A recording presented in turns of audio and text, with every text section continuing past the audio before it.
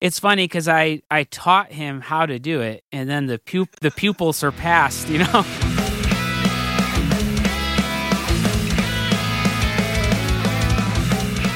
Welcome back to Growing Up Punk, the podcast about punk rock and all of its friends. My name is David. My friend typically is Aaron, but he's sitting this one out. This one is a conversation that I got to have with Greg Thomas. He's a producer and engineer from Silver Bullet Studios, and this one's kind of funny. I share the story as to how this episode came to be in the actual interview itself, so I'll spare you that, but it's kind of funny how this one all came together. But it was an opportunity to ask some questions and get some answers for questions that I've had for quite some time. I've titled this episode From Record to Record because the whole idea is we talk about the process, how a record goes from just an idea or a concept to the final product that you can hold in your hands, that you can put on your turntable, put in your CD player, play on your phone, whatever the case may be, and the difference between those mediums. So over the course of this, he kind of shares some stories behind albums that he's had the opportunities to work on, from Shai Hulud, The World is a Beautiful Place, and I Am No Longer Afraid to Die, Hostage Calm, Misery Signals, and more. It's really informative. It's really long. We talked for well over 2 hours, just going back and forth. It was a lot of fun. So there isn't actually going to be, if you're used to listening to this show, and you're used to hearing music, there isn't actually really going to be any music in this episode. So if you do want to kind of listen to some of these stories or the albums that, we kind of talk about, you can look them up. You could see, he talks about a number of what he has worked on. Just a few artists that I mentioned there, but there's a ton of stuff out there that he's got going on, and a ton of stuff that I'm excited for that he's working on for the future. But let's not waste any more time. Let's get into this episode, my interview, my chat with Greg Thomas of Silver Bullet Studios. But before we get into it, of course, go follow us on social media at Growing Punk Pod. You'll find us on Instagram and Twitter. You can also find my and Aaron's personal Instagrams and Twitters link there. Wherever you're listening, share the podcast. Tell your friends about it. If you've got friends who've got questions about how all of this magic happens, how, a band can go from practicing in their basement to playing in your earbuds or on your home stereo, whatever the case may be. It's very informative. It's a great episode. So let's not waste any more time. It's me chatting with Greg Thomas of Silver Bullet Studios, how we go from hitting record to playing a record. Got a comment on that Get Up Kids at the Drive-In flyer behind you. What side is it? This side. That one? That's awesome. That's cool. I got that one. That came with, it's funny because a few people have pointed it out. There's another one, maybe it's harder to see down here though. Oh, the Jimmy Eat World at the Drive-In one? Yeah, so those came from, the anthology of emo books from Washed Up Emo. I don't know. Nice. So when I when I ordered them, they came with the show posters, which is great because they're actually double-sided, so it's the same, so that the Jimmy Eat World poster is on the back side of that one, but I don't know if it's because I ordered two, they sent two. They made it sound like I was only getting one, and I was like, well, that'll suck because then I got to choose which one. Yeah, totally, and they're both great. So, Yeah. I do. I've mentioned this a few times with a couple people. I'm intending on redoing this back wall. I've got a bunch of new stuff I want to put on it, but I just haven't gotten around to it yet. One of these days. You got some classic stuff up there. It's cool. Yeah. I also plan though I'm just in a storage room, so gotcha. This is where I'm sitting. So there's actually a shelf beside me that one of these days I plan, or a whole storage thing that I plan on getting rid of. So I'm like, I won't do anything until that's moved and I have more wall to work with. But yeah, that makes sense. Yeah. That's where are you? You're up in Canada, right? Yeah, I'm in Edmonton. So okay. Central Alberta, I guess. It's cold here right now. That's all that counts. yeah. I've spent a lot of time in Edmonton because one of the Misery Signals singers, the first one, Jesse's up there. Yeah, so. yeah. Even just recently, I was up because they did a record last year, and we recorded vocals up there. I went up to Edmonton and brought a mobile rig and was there for weeks. That's awesome. So in 2020 or before everything? Right before everything. Yeah. So 2019. Nice. End of 2019. Yeah, that's fun. It's funny because I've never actually seen Misery Signals live, but I did see Compromise back in the day, and then so I always knew about Misery Signals because obviously the story that goes with that. But So that puts you at around my age, I would imagine. Maybe. Depends. How old are you? I'm 39. Okay, so yeah, 37. So pretty close. Pretty close. Yep. Yeah, no, that's fun that you're up here. That's kind of actually random and funny. Not many people. They're always like, "Oh yeah, sure, Edmonton, yeah." I mean, I fully know. Like there was the Misery Singles like Oilers rip shirt that we had for a while and stuff like that. There's a lot of love for Edmonton randomly in that camp. So that's awesome. So let's I think before we get into like the meat of all this, why don't we kind of go back a little bit? I know one question we like to ask anytime we get a guest on is, do you remember like when you were first introduced into the world of punk and hardcore, and like what band or album it was? Yeah, I do. That's one to bring up. I have to think about it for a second because it's been so long. But yeah, mid '90s. It would be, for me, it was like Vision of Disorder was probably that, and honestly, Minor Threat. Minor Threat was probably the first. That's probably everybody's introduction. But it's funny because like I guess it depends, but in a similar, I mean, not quite Minor Threat, but a lot of people say Fugazi. But I guess that also depends on the world I'm interviewing. Like, when chatting with like Bob Nana of Braid and like people kind of coming from that side of the world, I know a lot of them always reference Fugazi kind of being that first one that more so maybe just made them want to start a band, which is understandable because that band was phenomenal. But yeah. So how old would you say you were when you kind of first started discovering the music? Well, I got in through metal. Metal was the first thing, and I heard Slayer cover Minor Threat. That's what it was, and I was like, oh, wait. I was like, this is a band that's fast all the time? That's all I want. I just wanted fast beats. So I would say I was probably, I would guess about 13, 12 or 13, something like that. Is when I first heard it. Yeah. I got a Minor Threat cassette tape. That was when it all fell, Yeah. So then, like, were you kind of immediately, were you always a musician or wanting to be into music and into bands and working with music? Well, my dad's a musician. He's like a jazz pianist, and he did some recording and stuff when I was younger. And because of that, I actually didn't like music. For some reason, I was like, music is stupid, Just, I don't know why. It's how you rebel against your parents sometimes, Sure. And then when I, like, found, like, heavy metal and punk, then I was like, oh, I have my own music, in a way. Yeah. So yeah, I mean, pretty early on, like, this will be my 18th year doing the studio full time, but even before then, I was recording in like the late 90s. When I was like 14, I was already recording to tape and making punk demos, in Connecticut. So I can't even remember a time of not being into it, Yeah, you just reminded me of a story. So like, I mean, many of us, we had, like the high school punk band. And for me, that was about as kind of long as it lasted, maybe a little bit out of high school too. But I can remember before actually going in and recording with someone, we, I don't know how this guy learned it, but we had a friend of the band. He had heard or learned that speakers could also be used as microphones if you hooked them up through the input, right? So he constructed, I don't know how many speakers he had laying around his house, but basically he ended up like chaining them all together. This is so sick. Yeah. And so it's like set up around the room, like our practice space or whatever.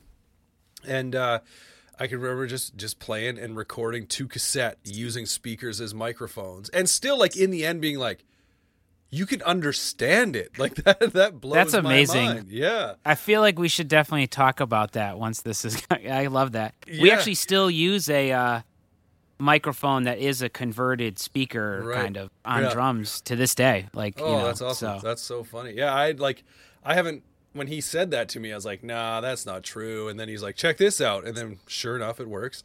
And that's basically like when you go to an apartment complex and you like buzz in. Yeah. When you're buzzing and talking, it's a microphone, and then it flips the wire when you hear back. So I guess that makes sense.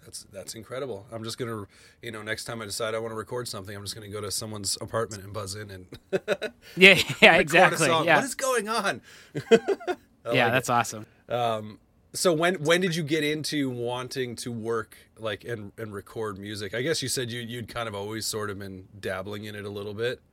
Yeah, I was doing it really early on because my dad had some equipment, so I would kind of mess around. Like my first bands were all these kind of like grindy crust punk bands, you know, and nobody could really record. So I was like, oh, I have a tape deck, you know, I can record a demo tape and then just sit there and duplicate it to hand out to my friends, you know, real time duplication. And then, at that point I was still planning on doing other things. Like I was going to school, you know, I finished high school and then I was going to college to be a teacher, I was dual majoring in mathematics and English to be like a high school teacher. And I was playing in this band With Honor at the time, and With Honor started just touring. And so I had to make the decision, like, okay, do I go on tour and kind of lose my job and leave? I left in the middle of a semester. Right. And I was like, yeah, I think I want to tour. That's what I want to try to do. And so I went on tour in like 2002, and that was basically, it took me like a year or so to get the studio together, and then that's been my job ever since. That's awesome. So it kind of fell in, and also part of it was like my friends were making records at the time that didn't sound good. So I had this like thing where I was like, dang, like these guys are so good. I wish that I could hear what they were playing better. Yeah. And so then, you know, I started the studio to correct that, and then I made bad sounding records for years while I was learning. You know? So my friends went from making bad sounding records with somebody else to making bad sounding records with me, but eventually I started to figure it out, you know? Yeah. So was there any like schooling involved in that, or just all trial and error?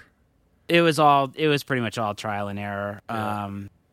You know, just kind of putting together all the money that I had and taking out a loan to get the equipment and sitting. The first time I ever sat down at a computer to record, I had a band here. So I never even opened up the program. So I was just like, okay, guys, let's go. See what happens. There was a short period of time, you know, in high school, meeting with my guidance counselor. You know, she was like, so what do you want to do when you're done high school?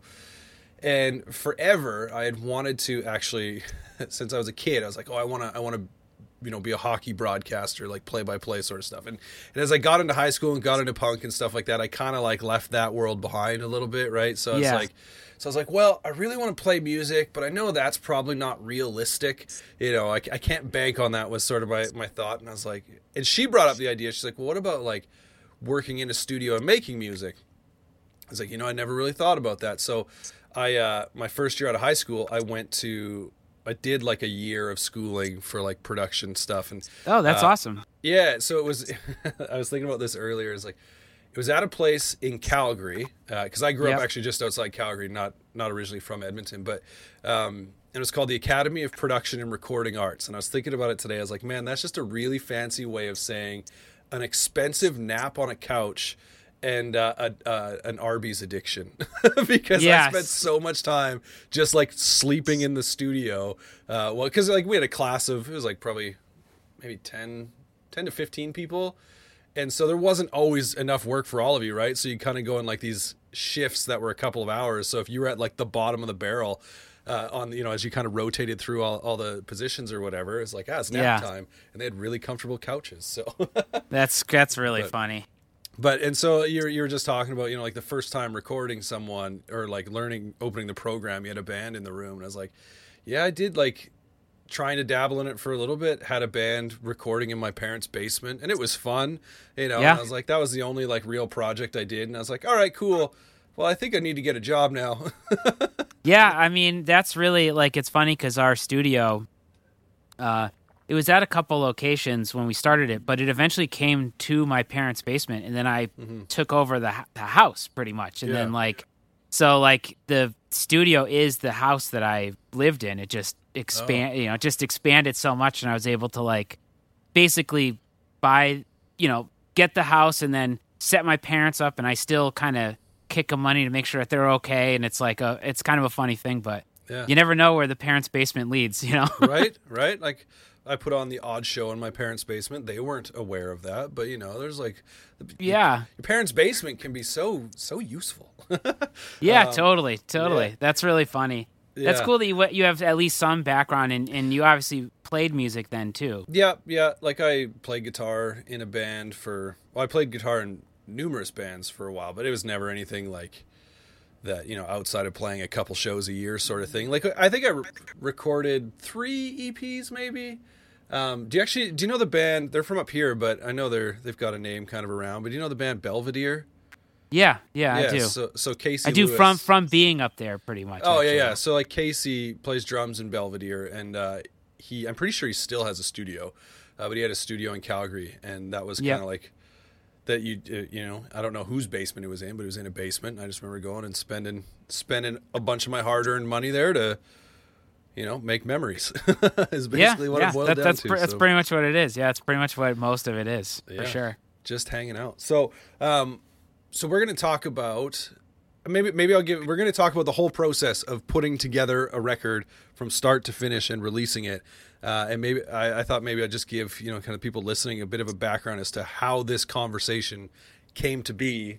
Yeah. Because it was kind of funny. So one day I was just sitting there, and I must have been sitting there listening to records or something like that. I can't remember the precise moment, or I had the thought originally at that moment and then decided later. I was like, I'm gonna send out a couple of tweets, and basically it was like I was just saying, hey, those of you who listen to vinyl, if I could sum it up, you don't listen to vinyl because it sounds better. You listen to vinyl because when I thought about it, I was like, you enjoy the experience. I was like, kind of sums it up. Yeah. You got bigger artwork. There's the whole, people bringing up points of, you can't just pick a track as easy as, opening up your phone and going, I want to listen to track 7, right? Like, yeah. There's a whole experience to it.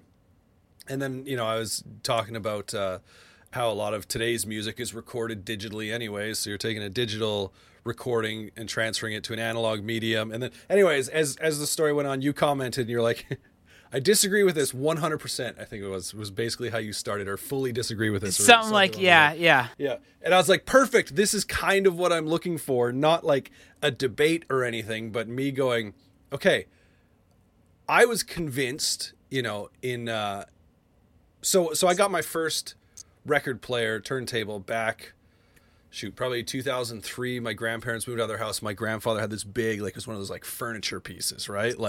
It was like oak, made out of oak, and it was probably 4 feet long and stood a couple feet high. You open the top, like the classic old look.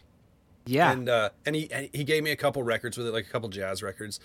And I sort of started buying some vinyl then, and then stopped for a while. And then I'd say the last 7 or 8 years kind of got more into it. Like I don't consider myself like a collector in the sense where I'm buying different variants of the same record, or I'm the same with you there on that. Yeah. I'm like I buy it to, again, for the experience of listening to it, right? Like I just want to listen to it.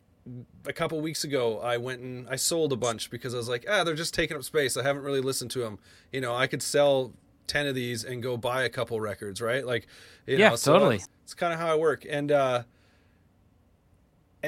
think I was just sitting there listening, going man, there's just some pressings. And I mean, I guess a phrase would be, not all pressings are created equal, which you touched on in your novel that you posted. I'm so sorry to write such a long thing. Well, I've been a fan of the podcast for a little while. I've listened to you guys a number of times. I really liked the episode that you just had with Chad on, and then you actually had the end singer Brendan on, a little while ago. Yeah. So I've been following you guys for a little bit, and I saw that, and the only reason I think I even commented is because there's a lot of misconceptions about it, and I understand the misconceptions about it, because we're talking the most minute differences, but it's almost like trying to give a voice to people that are like, I feel like some kind of connection to this, and I don't understand why, and trying to explain some of that. Yeah, and so I thought it would be fun to actually, because you had gone into a few details about just some of the different steps in the process, and I was like, well, this might be kind of interesting, because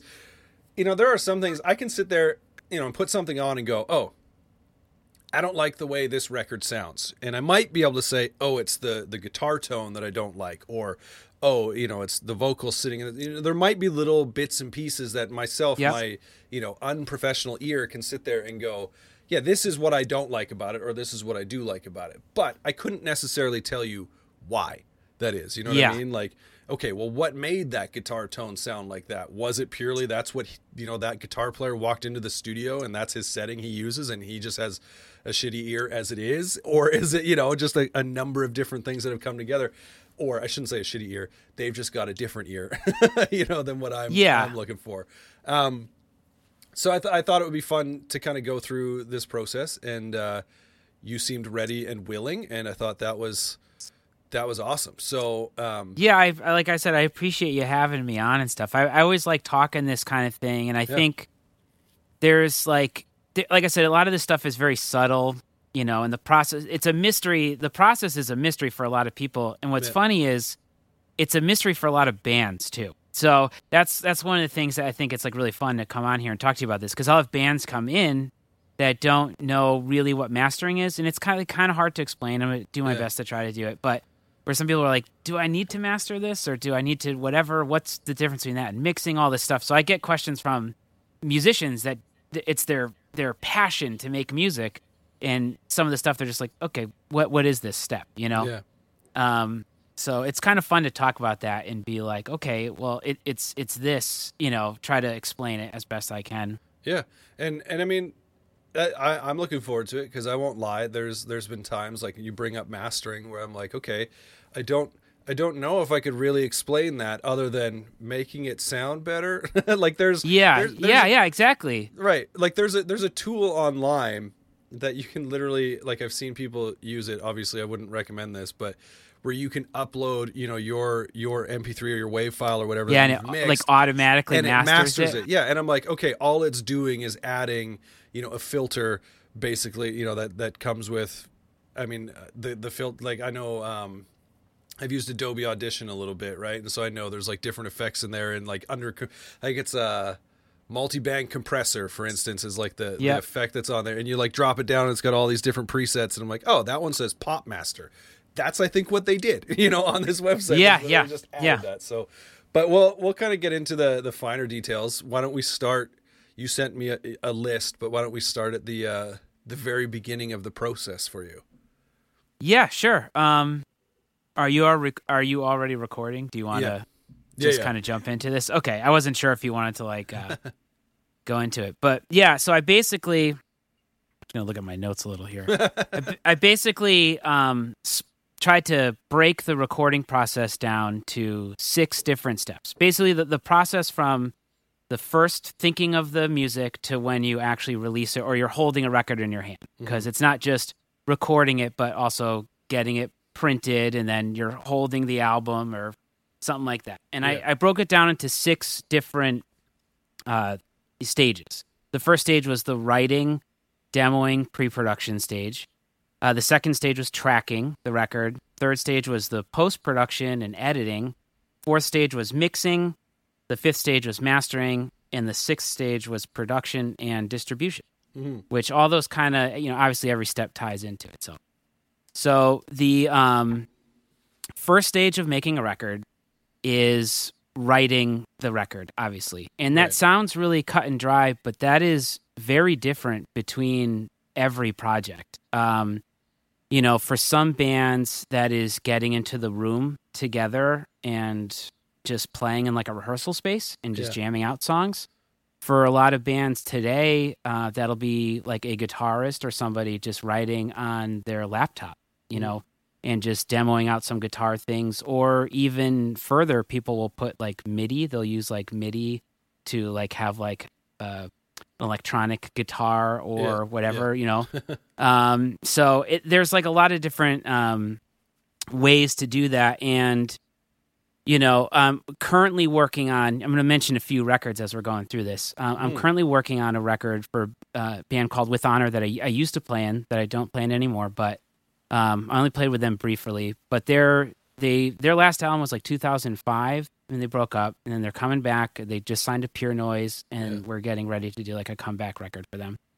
And those guys, because they're a little older, they're around my age. They're in 40, 41, 42. Yeah. They tried to write stuff, and we're at the point right now of this writing and pre-production. So they're just trying to get the songs together, and then they're going to come into the studio in January. And for those guys, they tried to write stuff using their computers the way a lot of people do, and it wasn't feeling right. They were sharing demos back and forth, and everybody was like, something's missing. And they had to like actually go into the rehearsal space, start playing the songs. Then they started to change and evolve and just come up with new stuff. And then it clicked, and it sounded like classic With Honor. So I think one of the important things there is that there's no right or wrong way to create songs, but there's certain things that work better for different projects. With those guys, they had to jam, in the room to get it. But the band that I play in, End, we tried to do that on our last record that came out last year.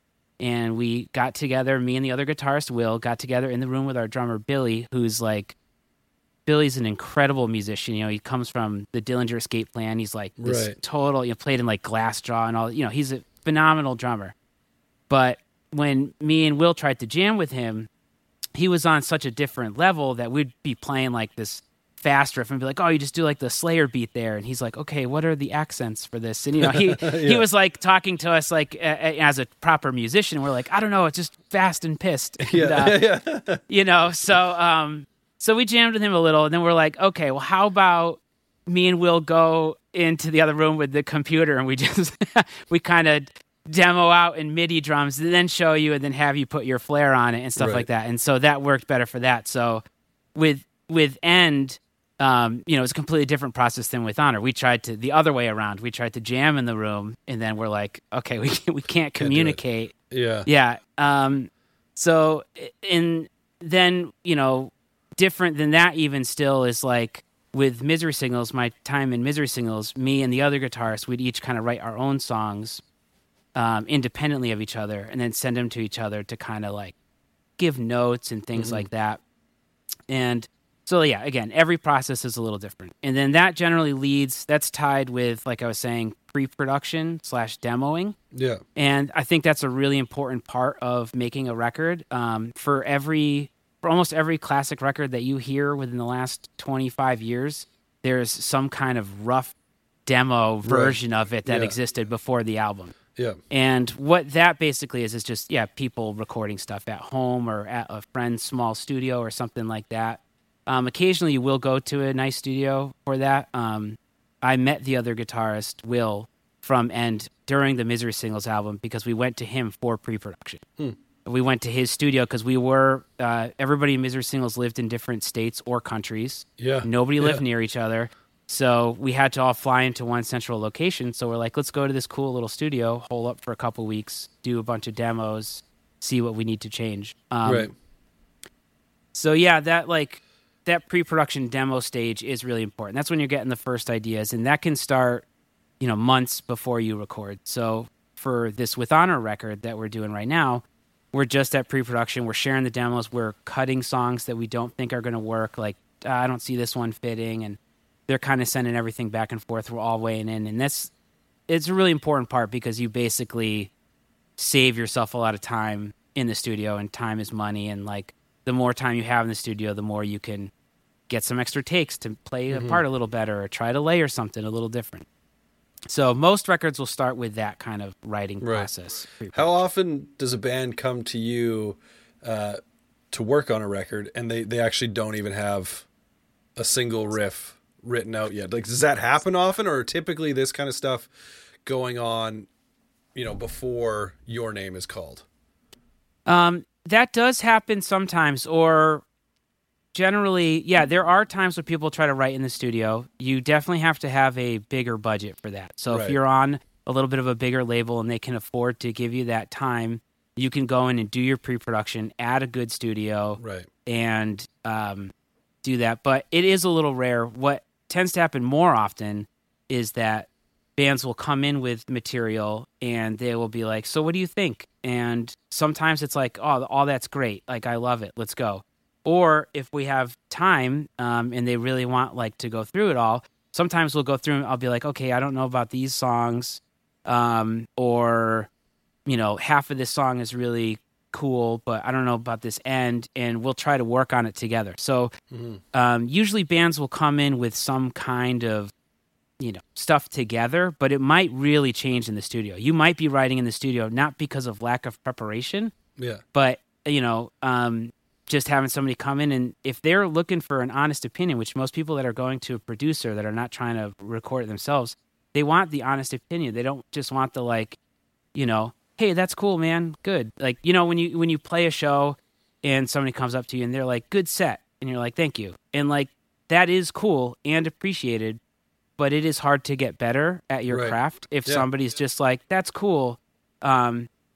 It's almost more helpful to people to be like, that's cool, I really liked this one part in this song, or your guitar tone is awesome, or like have some kind of specific dialogue with what is really working in the set. And that happens as a producer often, where bands will come in and then we're writing together. And in those situations, for me being a guitarist myself, I'll sit with a guitar with them in a room or at the computer, and we all kind of just bounce ideas back and forth. And that, it doesn't happen all the time, but I would say a good, maybe half the records or less than half the records, there'll be some kind of adjustments like that.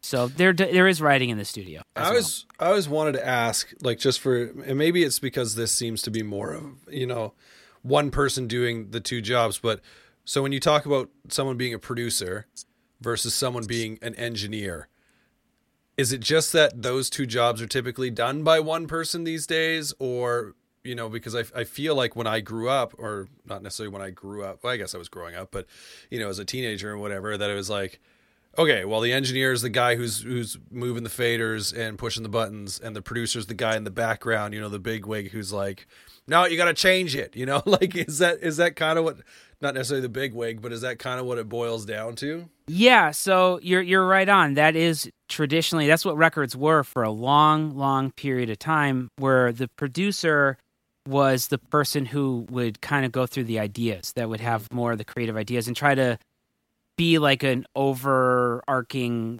person to just, we should go for this style, we should go for this style recording, this style of writing. And the engineer is the person that set up the microphones, that made sure that the tones going in were good.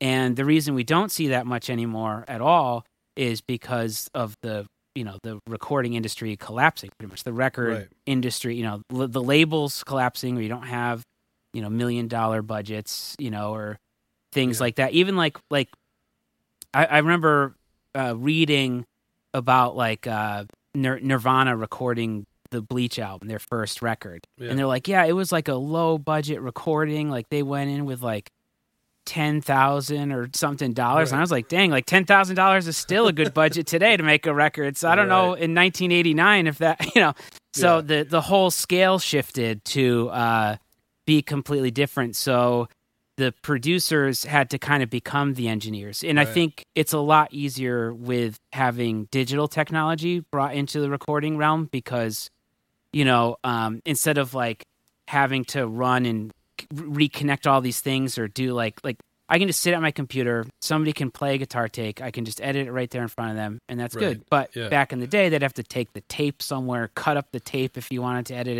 it, glue it together pretty much, and like that's how you would get your thing. So you needed people dedicated to those tasks. I mean, even back in the day, you'd have somebody that just was servicing the tape machine throughout. If you see the multi-track tape machine, those are so finicky and they always need calibrating. And so you have people just working on keeping the thing going, let alone trying to make the record. Now it's like kind of folded into one. And then there is a point now like that I'm a little further in my career. I'm not saying, I just want to say everything I'm saying is not like I'm like the end all be all. I just have my own experience to talk about, right?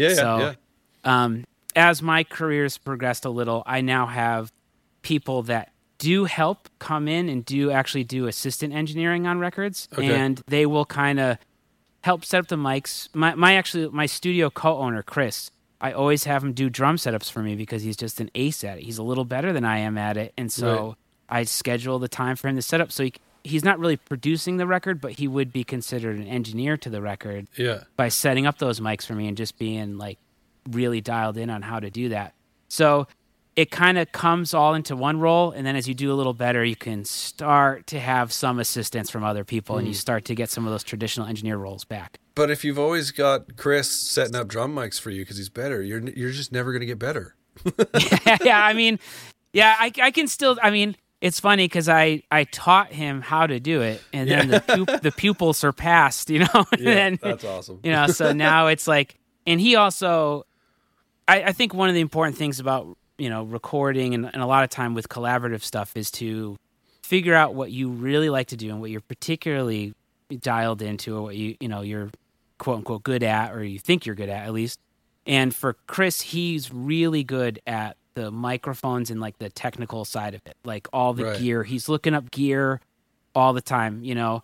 And I'll see him. I'll come in the studio and see him on his phone looking at YouTube videos of mic reviews at like 3 a.m. You know, he's just like watching. He's fascinated, you know. Yeah. And for me, I focus more like I've kind of taken my mind and focused more on like the songwriting aspects. Not that he's a great songwriter himself, but I focus more on the macro songwriting aspects and things like that, and try to, you know, look at the macro level kind of. And he looks really micro, and he's an ace at it. And then we actually collaborate on almost every record that we do together because of that. So he'll get a record to a certain point, then have me listen to it and be like, "Oh, this is cool, but you need to turn up the guitars." You know, general basic things like that.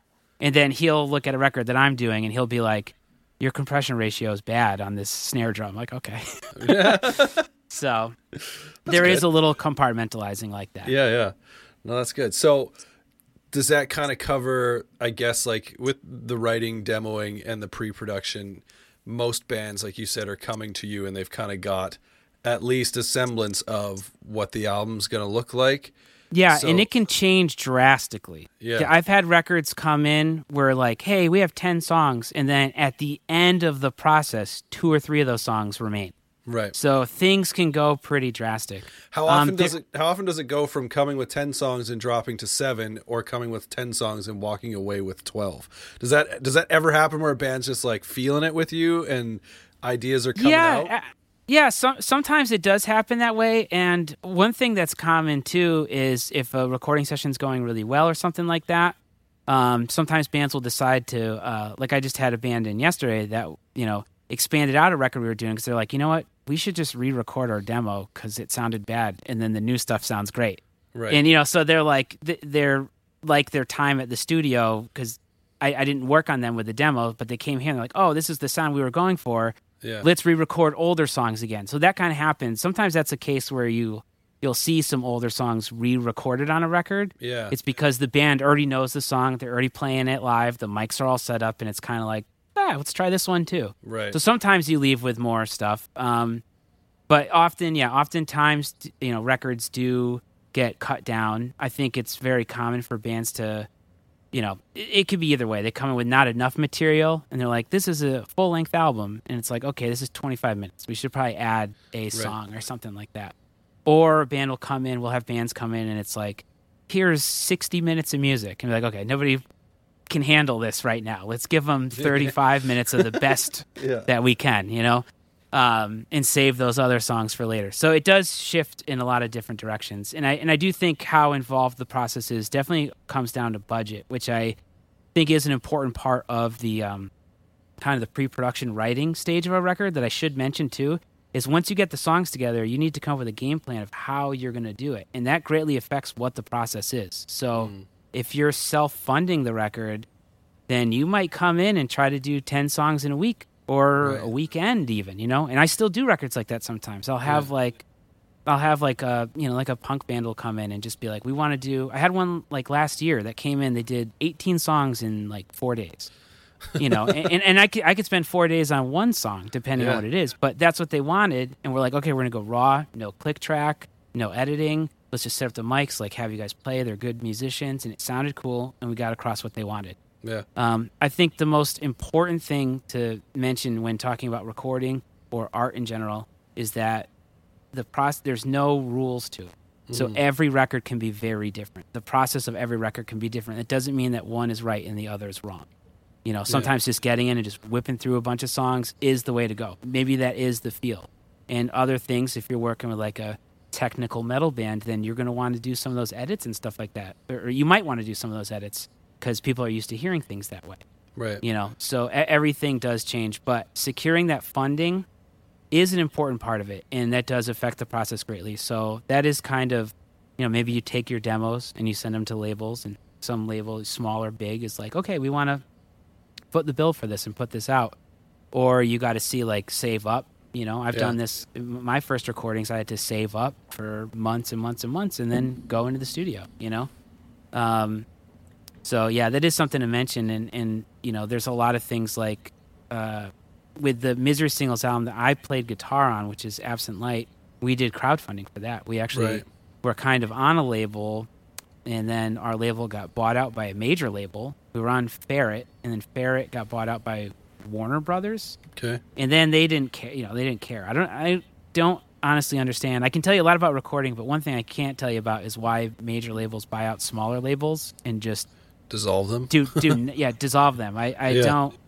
I feel like that's such a waste of potential, Yeah. And so we got kind of stuck in that, and then we decided to crowdfund a record, and that was a whole experience in itself, And with that, even going into it, I was like, I myself had mixed feelings on crowdfunding because I was like, is this lame, or is this cool? And when we did it, I was like, I don't want any like kind of bullshit, pay this amount of money to meet the band. I don't want any like the rock star kind of bullshit. But we basically did it like it was a pre-order for the record. You just had to wait longer for the record, Right. So, you donate $20 and then we mail you a record, but we need to record it first. Right. Yeah. So. And I mean, like I've bought into those too, and I think they're. I kind of like it being that way. I get the idea and the appeal to some people of like those different tiers in crowdfunding, right? Where they're like, oh, I can get these bonuses. But I've always just kind of been like, hey, look, if you're going to do a record and you're also going to do, like if you want to do different tiers of, hey, if you pay this, you get, the high quality digital download for $10 or whatever. If you give us 15 or 20, you get a CD, and like kind of up in those regards, like, oh, if you want to get the vinyl, it's going to cost you 35 or whatever. Right. Like, I kind of dig that. And, but yeah, and some people probably also for sure get on board where I've seen some crazy ones where it's like, if you, pay X amount of dollars, we'll come to your home and we'll play an acoustic show in your house. And I'm like, what? It's like, I appreciate. Yeah, I think you're right on with that. I appreciate the tiers of just like, if you want a more of a limited thing or a bundle, I think that's cool. The stuff I didn't like with some of the crowdfunding was when the band would treat the fan like they were like the true gift, like they were like, I will like look at you for $50, or something.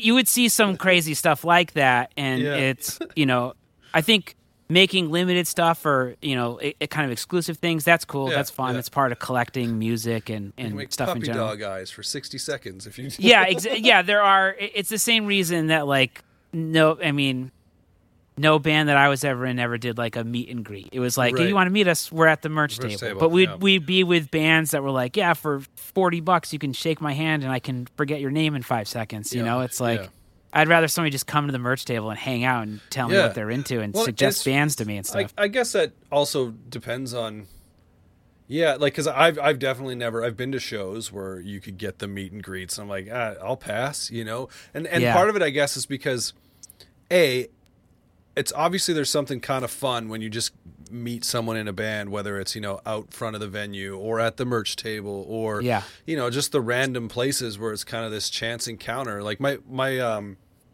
one of my favorite stories was, Chris Carrabba, Dashboard Confessional.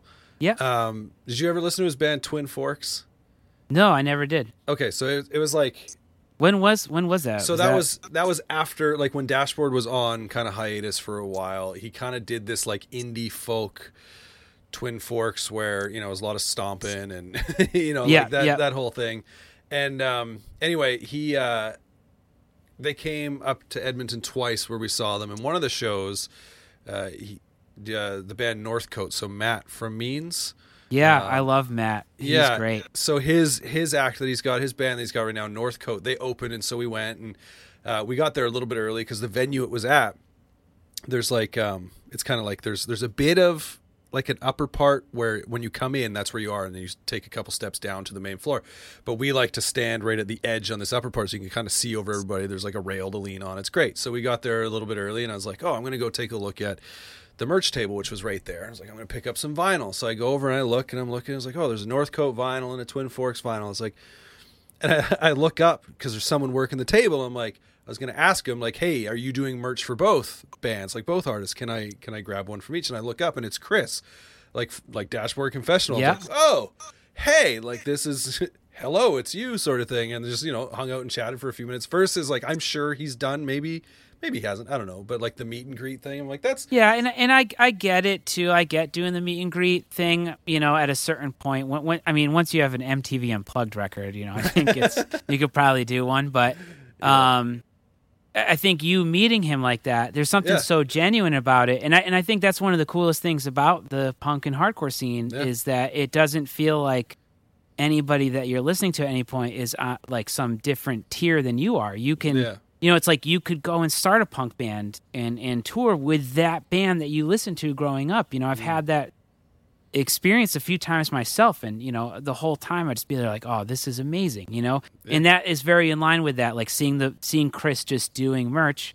That's really cool. I love that. There's something about that just feels real. And that's great. So let's move on then, I guess, to that was kind of a sidetrack, but speaking of tracking, let's move on to tracking. So tracking a record, there's a lot of different ways to go about this, and the process is actually probably pretty surprising to people in terms of what order you can do things. I think a lot of people that don't play music, that don't do recording, kind of just assume the band gets in a room and plays at the same time, and that's what the record is. Yeah. Because that is what it was for years. I mean, the whole first 80 years of recording, pretty much that was it. But there are still records that are done that way. I will still do records, kind of live records from time to time if a band's really trying to go for something specific. But for the most part, you would start with drums, maybe. That is a traditional way to start. But even that has changed in these last few years. There's a lot of bands that will program drums and then do all the guitars, bass, vocals, and then record drums last. Because that way they can change the songs around if they want. If they're like, oh, we should add a part here. Well, once you've already recorded your drums, it's really hard to do that. So even that's changed. But traditionally, you'll go in, and the way it's kind of done now is that, everybody plays at a time, and you really go through it all. And my normal procedure is going drums first, and then guitars, and then bass, and then vocals. But there are a lot of records where I do drums last now, too, because technology is changing. Does that end up adding a ton of work to program drums first, or is that a pretty simple process? I guess you're just doing something pretty basic. Yeah, it can do. I think it's important when you're doing program drums first that you don't actually keep it too simple. You try to get it as close to what they are going to do, because it will affect the performances. If you're trying to get your final guitars, the drums doing like a different part than it would be doing. But a lot of bands will actually do the program drums on the way in. Now with the way technology is, during their demo process, they'll have the MIDI kind of laid out for the drums already. Or if they just bring drums, sometimes I'll set up the mics on a band, like going back to that with on a record that we're doing pre-production now for, I have them in the room because that worked for them. So they'll set up in the room together, play together, and then I'll make the MIDI of what they just played. Like I'll just kind of program it out and just tap. Yeah. So if you have experience with it, it does take it's not too long, but it takes a little bit of work. But the amount of time that you save from doing that to make sure that you know what you're doing going in on the drums, like it more than balances out. Right. In the end. And another thing with like tracking too is people probably don't realize how many layers go in on records too. Now with digital stuff, as opposed to doing tape, 20 years ago or whatever, when you hear a record, everybody's kind of envisioning, oh, it's two guitarists, it's the bass, it's the drums. But, you can do a left and right two guitar, mix or setup for tracking, but often it's quad tracks, which is 4 guitar tracks, or even 6 at certain points, and then all these overdubs and stuff like that. It depends what you're going for, but there is a lot of layering that goes in. When people hear like a record sound huge, it's probably because the guitarists are playing it multiple times, and somebody has to like kind of edit those together and put that on top. Yeah. And it also, I think the order for tracking also, one thing that depends too is like what style of record you're making. So, if you're doing like a jazz record or something like that, you would not do it single musician at a time. That doesn't make sense, because there's something about the kinetic energy of the musicians feeding off of each other that you have to do in a room together. Yeah. And if you're doing like an acoustic folk record, which I end up doing a lot here actually, there's common singer-songwriter stuff. you'll probably record the acoustic guitar first, maybe Right. even the acoustic guitar and the vocal first, and then the percussion and everything's added afterwards. Yeah. That's so do you get much in the way of jazz coming through, or is that just kind of like knowing? No, it doesn't really. There's probably, I would love to do it, and I record bands that will have little bits of like jazz influence, Right. but unfortunately I don't see too much. Like we're really kind of specialized here in terms of like we pretty much work with guitar based music, so acoustic folk stuff, hardcore punk, indie rock, metal, tend to stay around in that world because as a studio we've been fortunate where we've never really advertised the studio much over the years. It's just been word of mouth, which means it stays in like the kind of cliques that we know or play in bands ourselves. Because, I play in and had played in, Misery Singles and Shiloh and all these bands. And then Chris, who does the studio with me, he plays in The World Is. Right. And so he has that. So we both tour and we meet people. That's how they come here. So it tends to stay in our world. So, okay, here, let's see if you've got an answer to this. Is there a project that immediately comes to mind and you're like, that was a lot of guitars? Like, like as far as number of, tracks recorded for one single song. Yeah, there are. I mean, there's a few that really come to mind. I mean, one of the first things was I started the studio right off in 2004 to record a record of mine. Right. I was like, there's no way I can afford doing this record that I want anywhere else. I want to go crazy with it. So I kind of started the studio to do that.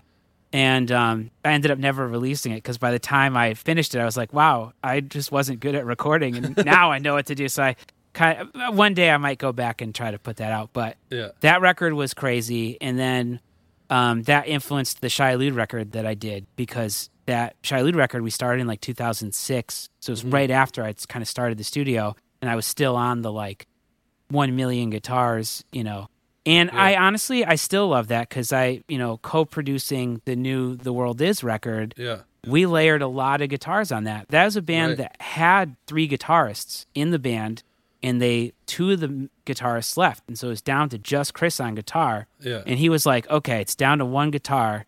How can we make this the most guitar-heavy record we've ever done?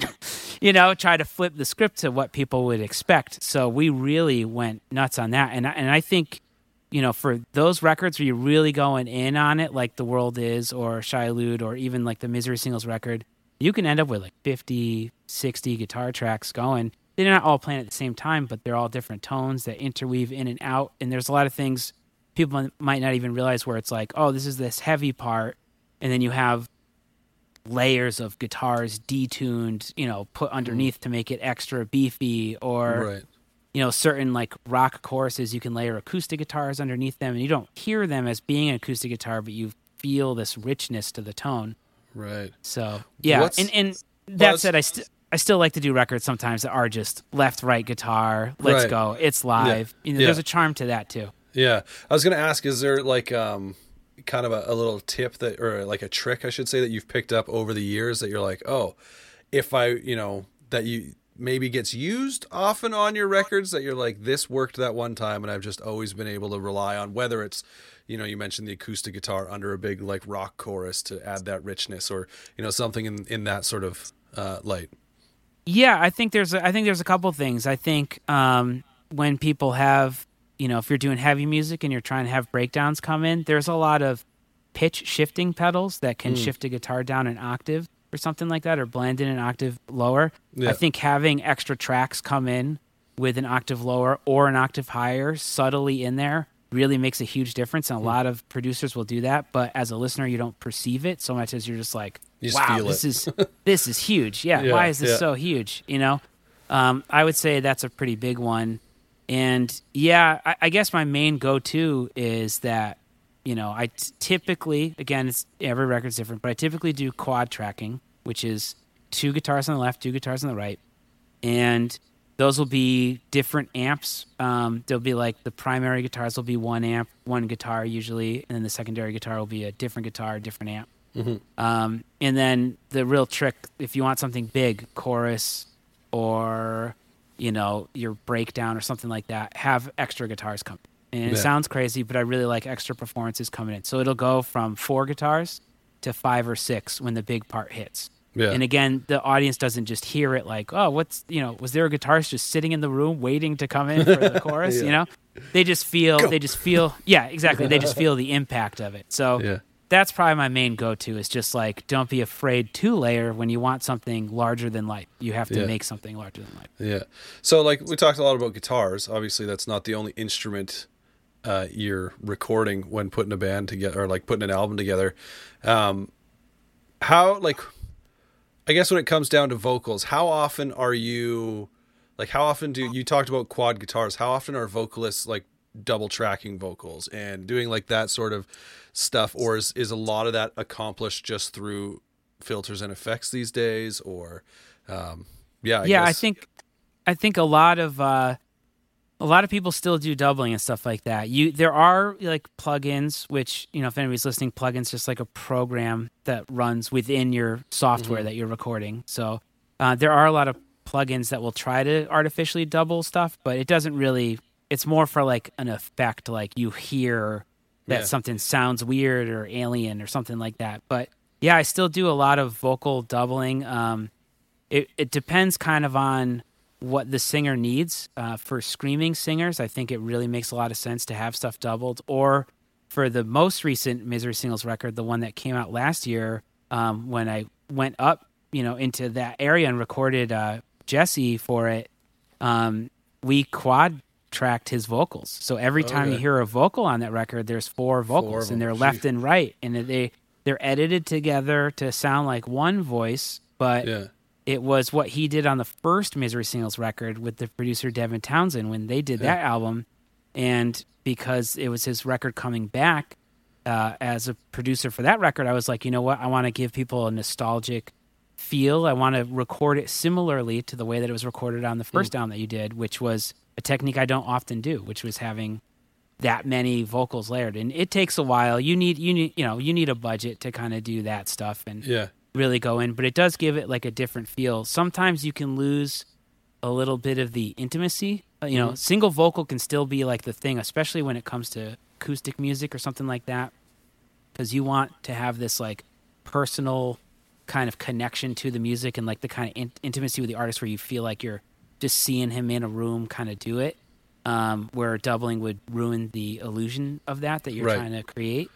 But more often than not, things are doubled, especially if you're dealing with rock stuff, at least choruses, if you're trying to do big things like that or have other people layer it in.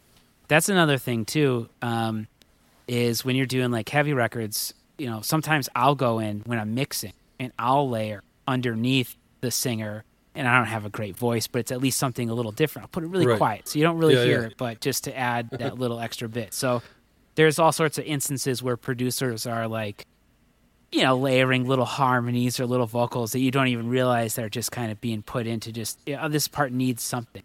Yeah. There was actually one time on a record that I did back in 2010 for this band Hostage.com where their self-titled record, where there was their first single that they put out actually for that song called Affidavit. There was a line in there that when I was mixing the record, I just didn't have any good takes of it. I was like, oh, dang, like I just didn't get enough material to do this. So I had to sing a line and mimic the singer's voice and put it in there just because it was a really hard line. Like it had a lot of note movements in it that were kind of tricky. And not that I'm like a great singer, but I just had the time because I'm at the studio. I had the time to try to, let's do 20 takes of this and try to get it. Yeah. And I had to mimic his voice and put it in, and they couldn't tell. And I told them after the record came out, I was like, yeah, this one line, I had to do this. That's amazing. And it's a really funny. It's a really funny thing. Going back to like doubling, or I guess even in Jesse's case, like quad recording his vocals. Are you changing, like, is there typically a change in mic setup or EQ or anything like that? Or is it literally just letting the voice do its thing while, mixing and working in with the other takes of the voice? It's mostly letting the voice do its thing. It's mostly the same mic and the same setup. And you might process it a little different in the mix. Like there might be, not the same compression or EQ setting on it when you're mixing it. sometimes with the screaming stuff, if you're layering, you can like distort the one underneath it a little more and put it in, Right. but you keep the main one less distorted so you can still understand what is being yelled, Yeah. So yeah, there is a little processing that will go into it. And one thing I should say with tracking in general, on the general arc of tracking, is there is like sometimes a misconception with people that don't do music that you just kind of go in, you play your part, and that's it. Often you're getting many takes of things. You're getting many, many takes. If you're doing guitar parts, you might do it like 3, 4, 5, 10, 20 times. There's parts of the End record where I'm playing, because for End, the other guitarist, Will, he's a producer as well, and he's a really great producer. And so he'll record me playing guitar for that, and he'll just have me do, he's like, I know you know the score. You're going to do 30 takes of this. And I'll just sit there and do a bunch of takes, and a lot of that gets put in kind of like the next, if you want to move on to the next stage, or it's kind of part of it too, but the next bit of recording, which is the editing, mix, prep, post-production. Yeah. A lot of that is going through all the takes that you have. Sometimes you can do it while the band is there, but usually time is money. And as a producer, engineer, at least for me and all the, most people that I really look up to, you're on the band's side. So you're trying to get the best record that you can out of the time that you have. So if you can do certain editing things while you're mixing or something like that, I always opt to do that because it saves them money, and it allows us to focus more on the creative decisions and like the creative ideas of layering rather than the technical, like I'm going to line up your double. Sometimes I have to do that while I'm going. Sometimes it's complicated enough where I have to do it as we're tracking. Yeah. But if the budget's very limited, I'll do a bulk of that later. And that's sometimes, for the most part, you hope like, okay, I believe I got it here. Sometimes you end up singing a line on a record and, mimicking the singer, and you didn't get the take that you wanted. That's so incredible. So like, how often do you say, we'll fix it in post? How often does that come up? Or is it just like, no, you're going to play, like you said, 20 takes, or you're going to do 20 takes of this, and then I'll put it together.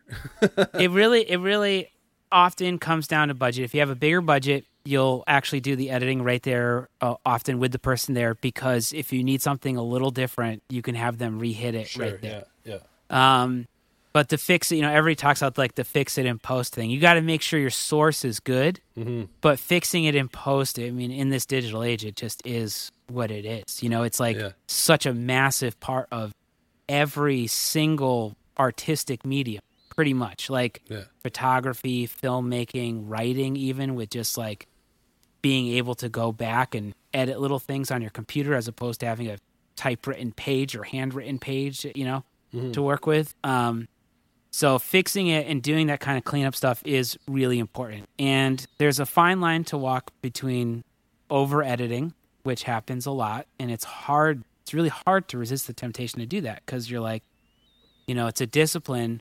When I first started recording my first records that I did no editing because I didn't know how to do it. And then once I figured it out, I went crazy. I did too much editing. Like when I listened back to that Shai Hulud record that I did, the guitars they sound kind of fake sometimes because I really went crazy with the editing. I was just figuring it out. It was only a couple years into my career, and I really tried to go down, and I didn't have the discipline to look at something and be like, if I can fix this, it's like one of those things. It's like, if I can fix this, should I fix this?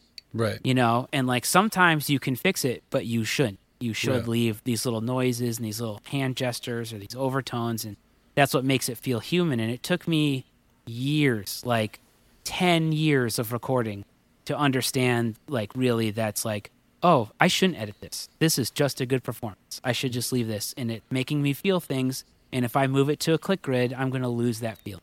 Yeah. So that brings up how often does quantizing happen in music today? Quantizing happens a lot. Yeah. So from my own experience, I actually don't do it.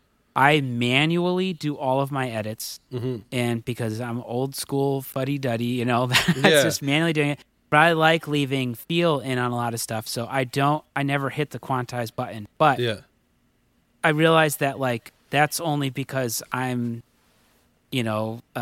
just I work a lot. Like I to do your own business and to do recording, everybody I know that like does it full time, you're working 80, 90 hours a week, 100 hours a week sometimes. And that's just what it is. It's like, you have your work day with your client and then you either mix at night or you mix in the morning or something like that. That's just kind of what it is. Yeah. And so I do a lot of that stuff manually, but quantizing and moving things to the grid is extremely common, especially in drums. It's most common in drums. Mm-hmm. And when you're quantizing it, you can kind of set a parameter as to like, is it 100% to the grid? Is it 80% to the grid? Same with auto-tune. I do use auto-tune on a lot of melodic things, but when I use it, I manually go in and do it. I will see the pitch laid out against like a piano, basically is what it looks like, and I'll draw in the corrections that I want, but I don't just throw it on as a plugin to just automatically do it because I think it takes away too much. I just fix what I want to fix, but I leave the character that I want. Right. And it takes a little while to do that. But most records that people hear do have auto-tuning on them, and they do have editing, and they do have that kind of grid stuff. And, there's a great charm to records that don't have that. When you hear it and you can tell and you hear the mistakes, and sometimes that's awesome and you really like that. But there's also a thing where people are so desensitized to edits in general that when you hear something that's like a great performance that's even slightly off, people will be like, oh, did he mess up there? And it's like, he's he's in the top echelon of performers, but yes, he's not perfectly on the grid there. Yeah. And one thing I should say that's really interesting that I've noticed in the last few years is like auto-tuning's become so prevalent now that when I get younger singers, so younger in terms of like maybe in their mid-20s or younger, they might come in and when they sing artifacts of auto-tune that they are so used to hearing that they make their voice like subconsciously just do it, where they jump up to the note. I remember one, I actually did a thing recently with a band that was a live in-studio performance, and when they got the first round of mixes, the band was like, oh, I think I sound too auto-tuned in this certain thing. And I was like, actually, you're not even really auto-tuned there. And I was like, you're just, because it was kind of more of a pop-punk thing, and their point of reference, everything that they listen to is auto-tuned. Yeah. And they're like, oh, yeah, I guess I just sang it that way. And they'll do these little things where you like jump to notes really fast and maybe don't have vibrato on stuff. Yeah, it's like singing has changed. Like if you listen to records from, back in the 70s, 60s, or earlier, singers will have a lot of vibrato on their voice, which is where the voice kind of wavers in the pitch. And that's because they don't have to hit the note perfectly. If it kind of wavers, it covers what you need it to cover of the note, and you can understand the melody. But with auto-tuning, you'll hear a lot of singers these days that don't do it at all. And some of it's stylistic change over the years. Yeah. But some of it's also because they're just like, oh, well, when it gets auto-tuned, you lose a little of the waver, so I'm just going to sing it like that. It's kind of wild because as you were talking about things like quantizing and auto-tune, I was like, has that changed the way that we listen to music? And in one way you said, a top echelon musician is still human. So if it's not quantized and that little error is in there or whatever, it's like people maybe pick up and be like, that guy screw up. Whereas it's like, well, he's just human. But it's interesting to think that you're talking about, and obviously auto-tune would just be affecting singers, but that not just, because you think one side of it is like, oh, well, people who need auto-tune are people who just can't sing. They're always flat or whatever, right? Like, yeah. But to hear about someone or people in general actually changing the way they sing, not because they're bad singers, but just because what they hear all the time is auto-tuned and going like, that's the way the human voice sounds, so that's what I got to do with my voice. Is wild to me. Like that's something I never would have thought of, because it's always the other way, right? I'm always thinking like, auto-tune will fix that. Yeah, I was flat or as pitchy as whatever, but whatever, auto-tune will take care of it. Whereas you're telling legit stories about people going like, oh, my voice sounds auto-tuned. Well, that's because that's what you think singing sounds like. So you think singing sounds like. Yeah, and it's such an interesting thing. And one thing that's funny too is there's times where you don't want to quantize and stuff. And like the drummer that we have for End, he's so good. He's got such a cool feel. Like I was talking about him earlier. Quantizing him 100% does take away from some of the aggression and the wildness of his like his fills and stuff like that.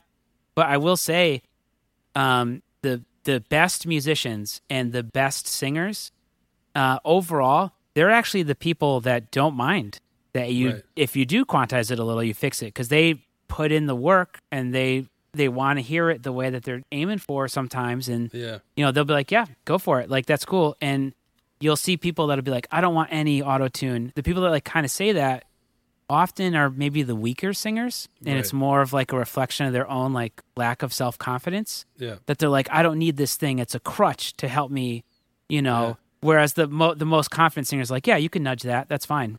They don't have like a, it's an interesting thing. Not that it's the same, but that just kind of sharing that, it reminded me of like Tom York of Radiohead for the longest time, and maybe still. Like I remember hearing a story that he really didn't like the way his own voice sounded, and so it obviously affected the way he sang. But his vocals were often kind of layered in effects too, because he wanted to sort of hide that a little bit. I don't know if that's true or not. I definitely remember reading it and going like, okay, like he seems like the kind of guy that might be that way, right? I think that's 100% true. I'm mixing a record right now for a friend of mine who's super talented musician. He doesn't like his own voice. Mm-hmm. I think he's a great singer, but he doesn't like his own voice. So my first round of mixes that I provided him with, I didn't have a lot of effects on him. I was just like, this just sounds really good. He's like, I want more reverb. I want more effects. Yeah. And he kept going mix revisions with me, going back and adding more and more and more. And eventually it was just like, yeah, I don't like my voice, so I'm just trying to hide it a little. And I get that. It's actually, that's the thing that people don't think about often when you're thinking about recording, especially vocals. Like if anybody's like old enough to have the experience of hearing your own voice on like a telephone messaging thing, whenever you'd hear your voice, you'd be like, oh, that's what I sound like? That's terrible. Like so many people have that reaction where they hear their own speaking voice. And they're just like, that's what I sound like? Damn, that sucks. Like everybody's got like a really weird perception of their own voice. Mm-hmm. And that translates to singing too, where, some great singers, like I would think Tom York is a great singer. Yeah, I love Radiohead, sure. Right? Yeah. And, but he kind of knows his limitations, or he doesn't like the way it sounds. So he'll do that. And that's fine. I mean, that same thing translates to guitar playing very often.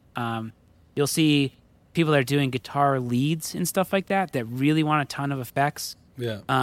That it can be a really cool thing, but I bet there's a certain chunk of the guitarists that just want the effects because they're trying to make up for what they view are shortcomings, in their own guitar playing. Like I probably am guilty of that myself. Like I don't really, as a guitarist, I'm not somebody that ever learned how to shred or solo. So when I have to do guitar leads, I'm immediately like in space. I want the delay pedal, and I want the like effects pedals, and that, even just talking to you right now, thinking about it, like, I do the same thing. So yeah, I'm not going to shred, but I'll give you something weird with the delay pedal. Right. Yeah. It's just going back real quick to, again, quantizing, I guess. You just kind of mentioned, well, your drummer I think you said in End right now, right? Yep. He's got great feel and all this stuff. And there is something, Aaron and I discussed this briefly. There was an episode we did, and I'm trying to remember if it was an episode we did on Pure Noise or what. But anyways, we were going through record labels, and we were like sharing our favorite releases from different labels. And he had shared one, or maybe it was, I can't remember off the top of my head, but there was a specific band, and I was like, when I listen to like a hardcore band, I really want that. I'm more drawn to like the chaos, right? Like, and versus, like the really kind of more technical breakdowns or riffs or whatever. There's a lot of like start and stop to it. At the same point, I enjoy things like math rock. So it's kind of funny. Like that's got a lot of start and stop and technicalities to it. But how, like, is something like quantizing and editing the drums and all the instruments like onto the grid, is that something that can even be accomplished in more chaotic hardcore bands, or is that just kind of out the window and they just I think you still do it in a lot of that stuff, and I do it for some of the crazier records, but you got to be really careful with it. Like I think the big thing is like you might be able to do some drum beats, and then other like fills you might want to leave alone, like when we're doing End stuff, because again, Billy's so chaotic, and especially him coming from Dillinger Escape Plan, which is like ultimate technical chaos, right? Yeah. With that stuff, they'll edit certain bits where they really want something to sound mechanical on purpose. And you'll hear that in a lot of guitar stuff and in a lot of math rock, where they like might specifically want something to sound like computeristic. Yeah. And again, that might be back to what I'm saying with like, you know, the singer comes in singing the auto-tune. Yeah. Maybe the guitar player comes in trying to recreate the glitch, the digital glitch or the thing like that, and you're trying to get that. So editing it is appropriate to it, but you can still do chaotic stuff. Like I think, you know, if you listen to like a Converge record or something like that, there's little editing in there, but you have to be disciplined with it. You don't want to go 100% to the grid 100% of the time. Yeah. Whereas if you listen to like a gent record, you know, if you're listening to like, you know, like a After the Burial or something like, you know, some band like that, you actually want it 100% quantized, because that is what they're going for, is this mechanical, super synchronized sound. When you talked about like recreating the glitch, I think is how you worded it, as so like I'm sure you're familiar with Polyphia. Yeah. And so like from what I understand, like when Tim Henson, that's his name? Yeah, because Jim Henson is the Muppets guy, right? Yes. Yes. But like when he writes his guitar parts, I think I heard somewhere or whatever that he writes them first, like purely in like MIDI on the computer, and he's like, I want to write this so it's this crazy guitar riff, and then I got to teach myself how to play it.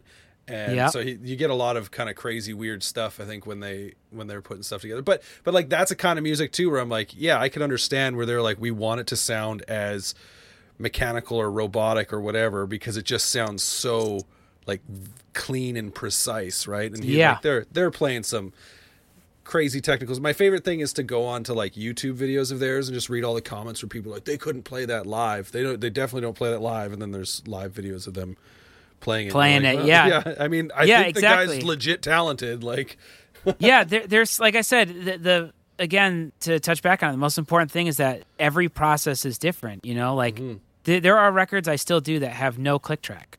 Yeah. That are just fully feel it out, and then there's nothing to quantize. There's no click to quantize it too. You just gotta get the take, get the thing, and it works for certain stuff. You know, I think a lot of like what you're kind of saying with like a lot of hardcore records. If I'm doing something that's like feels like 90s or like early 2000s hardcore, I might opt to not do that record to a click, because I just want that feeling of what they're going for. It depends what the influences are.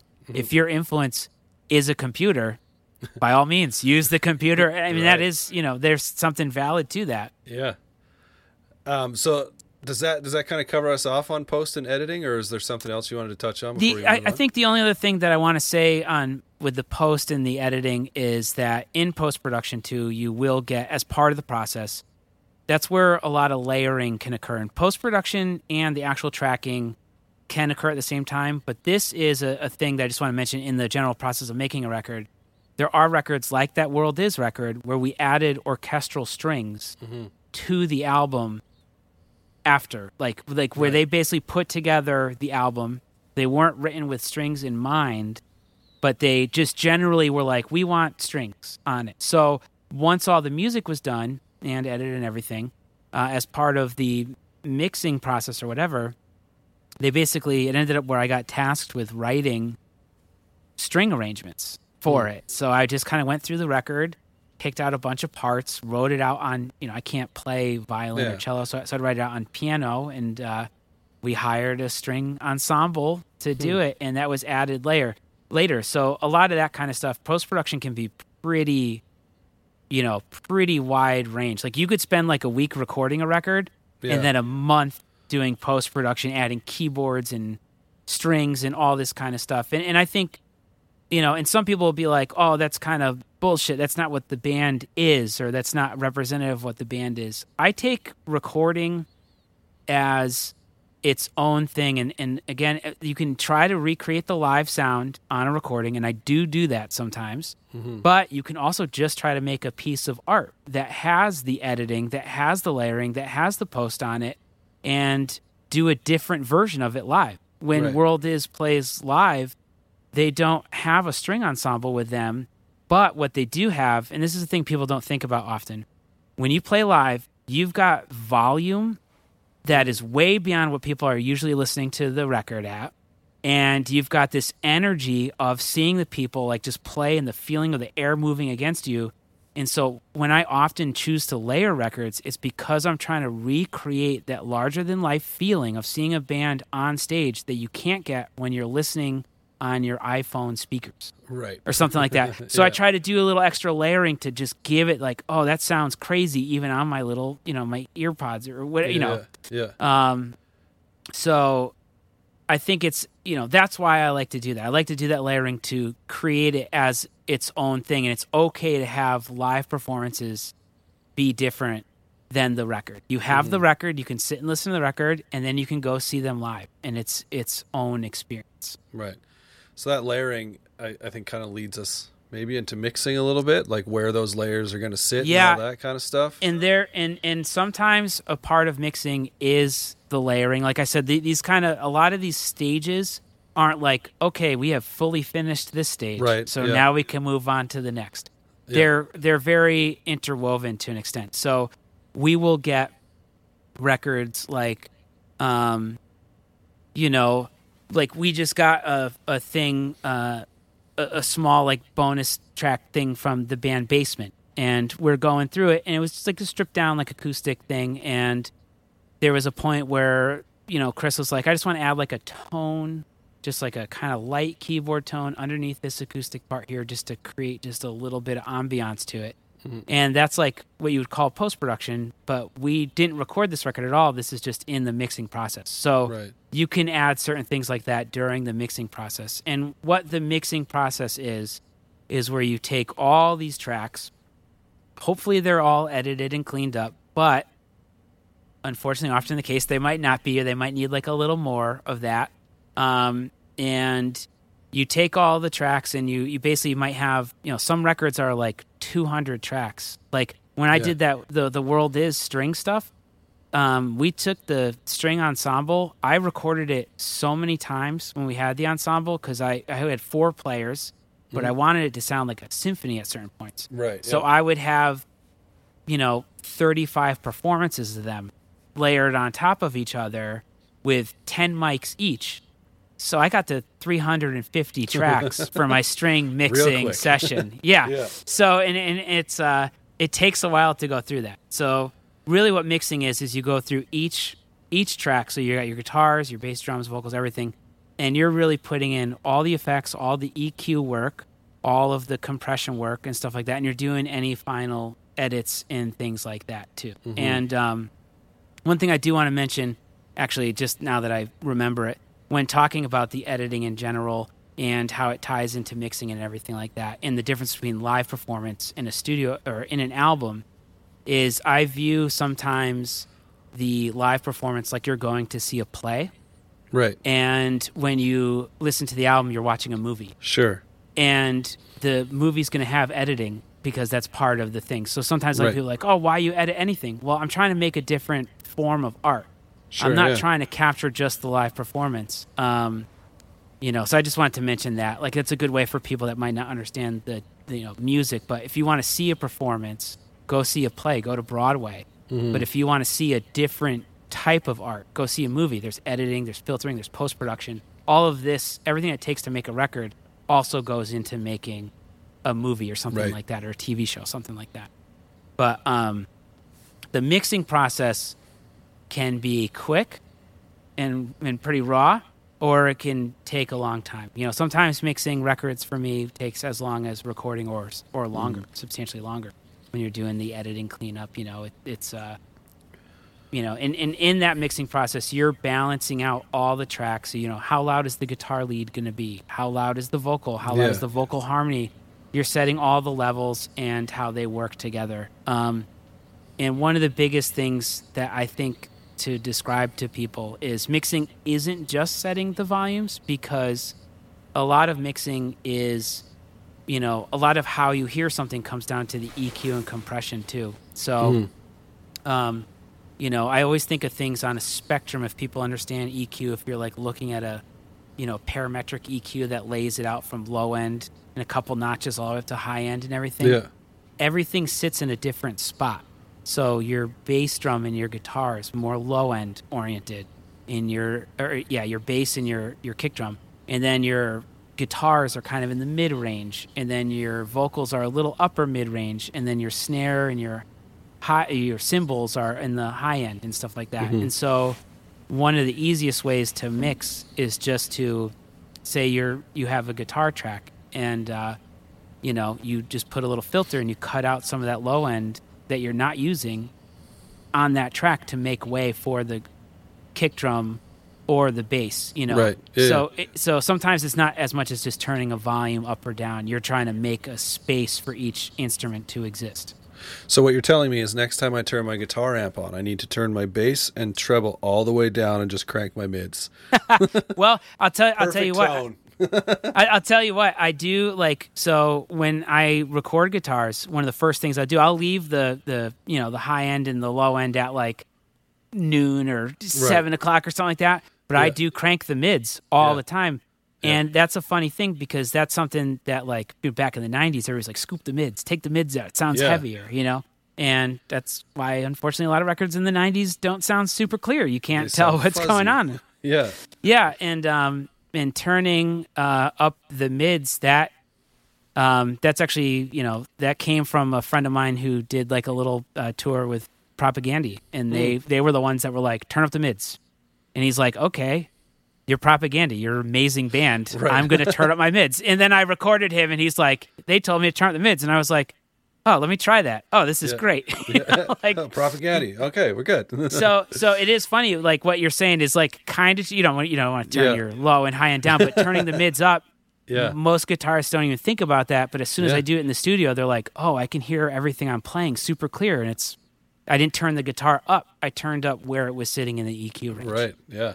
That's an interesting kind of point to make because, I mean, I think you're right. When people think of mixing, and for the most part, when I think of mixing, like I think mixing and EQ, but not so much about like, oh, the guitar sits here. So to make, as you said, room for that, we're going to create space by taking kind of some of that out of this where, like you said, like the kick drum doesn't really need it or, whatever, like just kind of carve out some space for it. So, and you also do that in what is your panning. So you generally mix in for a left and right speaker. That's what most of the stuff that we listen to with headphones, makes sense that's common because we have a left and right ear, and that's how we process information. So it's mirroring that.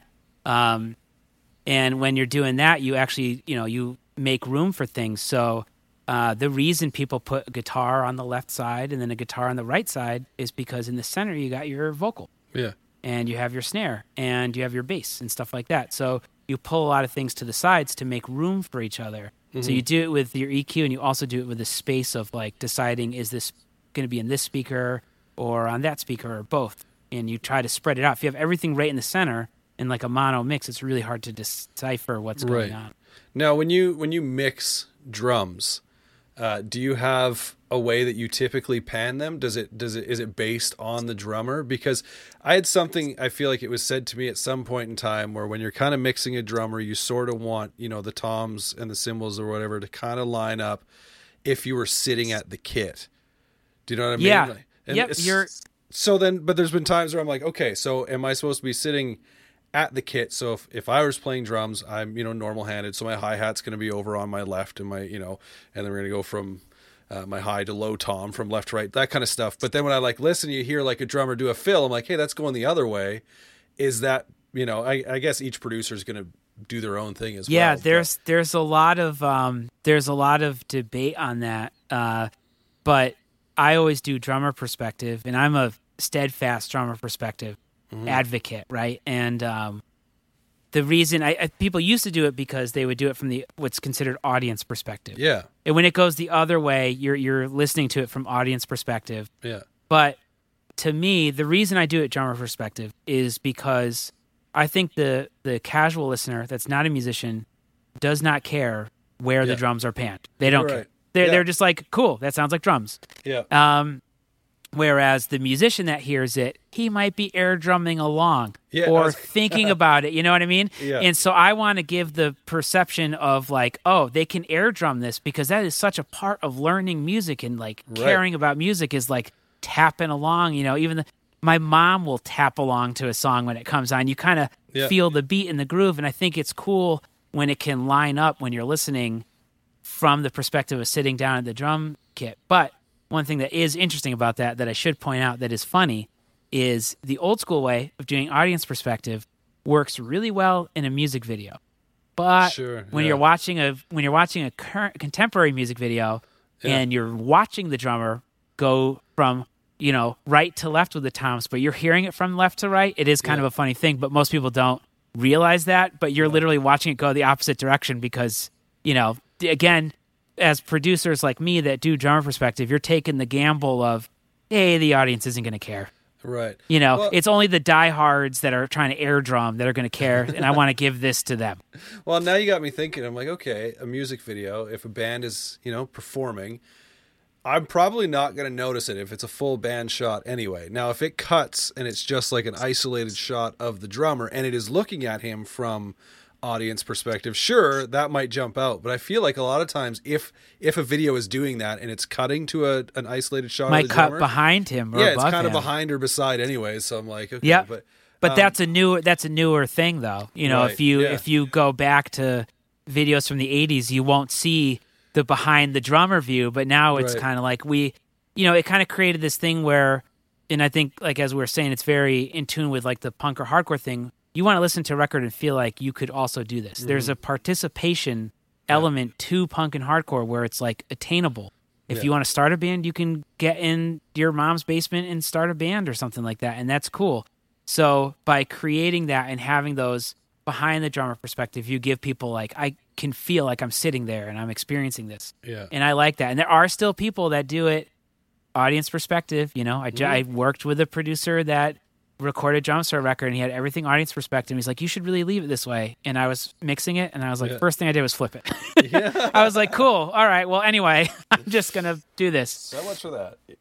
The only time I do audience, okay, and this sounds kind of bad, but the only time I do audience perspective is with certain left-handed drummers because my mind just can't process it at this point. So I'm just used to my floor tom being in my right speaker, and I'll hear him, and it sounds. When I hear it flip the other way, I'm just like, wow, this is crazy. I don't know what is going on. Yeah, you know. Now, when it comes to mixing other musicians in the band, though, are you taking any of that in, or is it just kind of like, this guitar I'm going to put over here? You know, if there's two guitar players in the band, and because I'm going to assume most times when that band steps on stage, especially at that time, they're going to be in their same place most of the time, right? Like one guy's going to go stage right, the other guy's going to go stage left. Now, when you mix their guitars, are you keeping that in mind, or is it just like what you feel like you pick a channel for one guy and pick a channel for the other guy? I kind of will just pick a channel. I kind of don't take that, but you're right, and that is a funny thing to talk about. When bands get on stage, you typically there's like an unspoken. You just kind of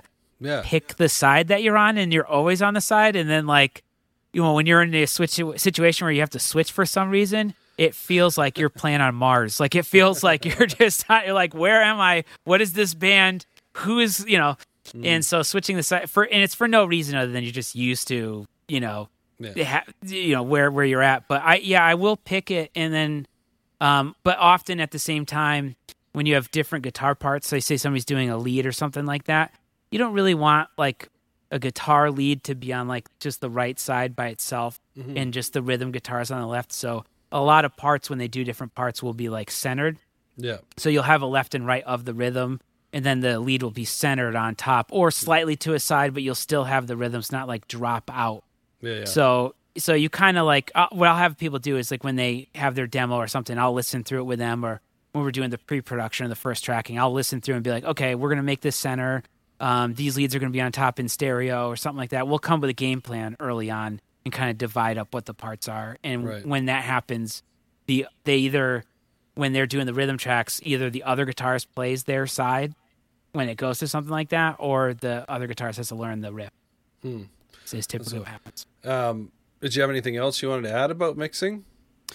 No, I think that's. I mean, I guess the main thing is, like I said, it's you take all these tracks, you do your final editing, which is definitely a big part of it. With mixing also, there's like drum samples get added in a lot of contemporary recording where, you have your natural drums that you recorded and you edited it up, and then you put a little bit of samples underneath. Or in some instances, people put a little too much and it sounds very fake. I typically like to put like a little bit in as like a 30% of the mix or something like that, just to even out some of the hits so you can hear it better. And that is a part, big part of the process. Yeah. But you take all those tracks, you do all that stuff, you try to make it larger than life. And when you leave a mix, you have just a left and right. It just gets summed down to left and right wave file of the mix, and then it goes to master. And that's when we get into the next thing. So that's and mastering. We already discussed it earlier. You're just uploading online, and there's a button, and it's done, right? You push a button, and that's it, and you're all set. We get to the big mystery of mastering. Like, what occurs then? The band has already heard the mix. They've already approved the mix, at the point that you're going to mastering usually. What on earth happens there?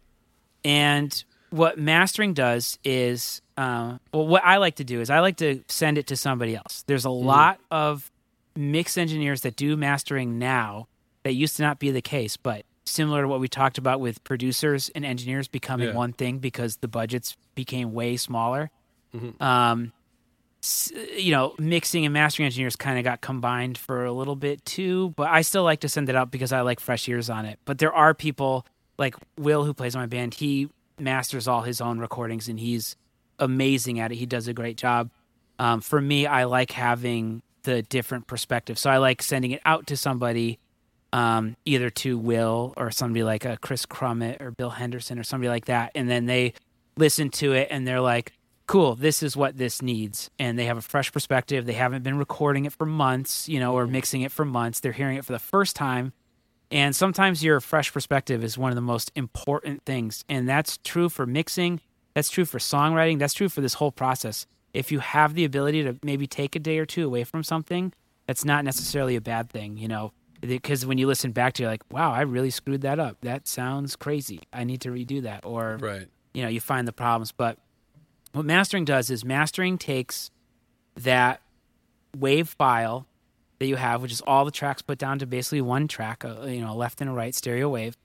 And what they do then is they will compress it and EQ it and play with the spatial stuff a little.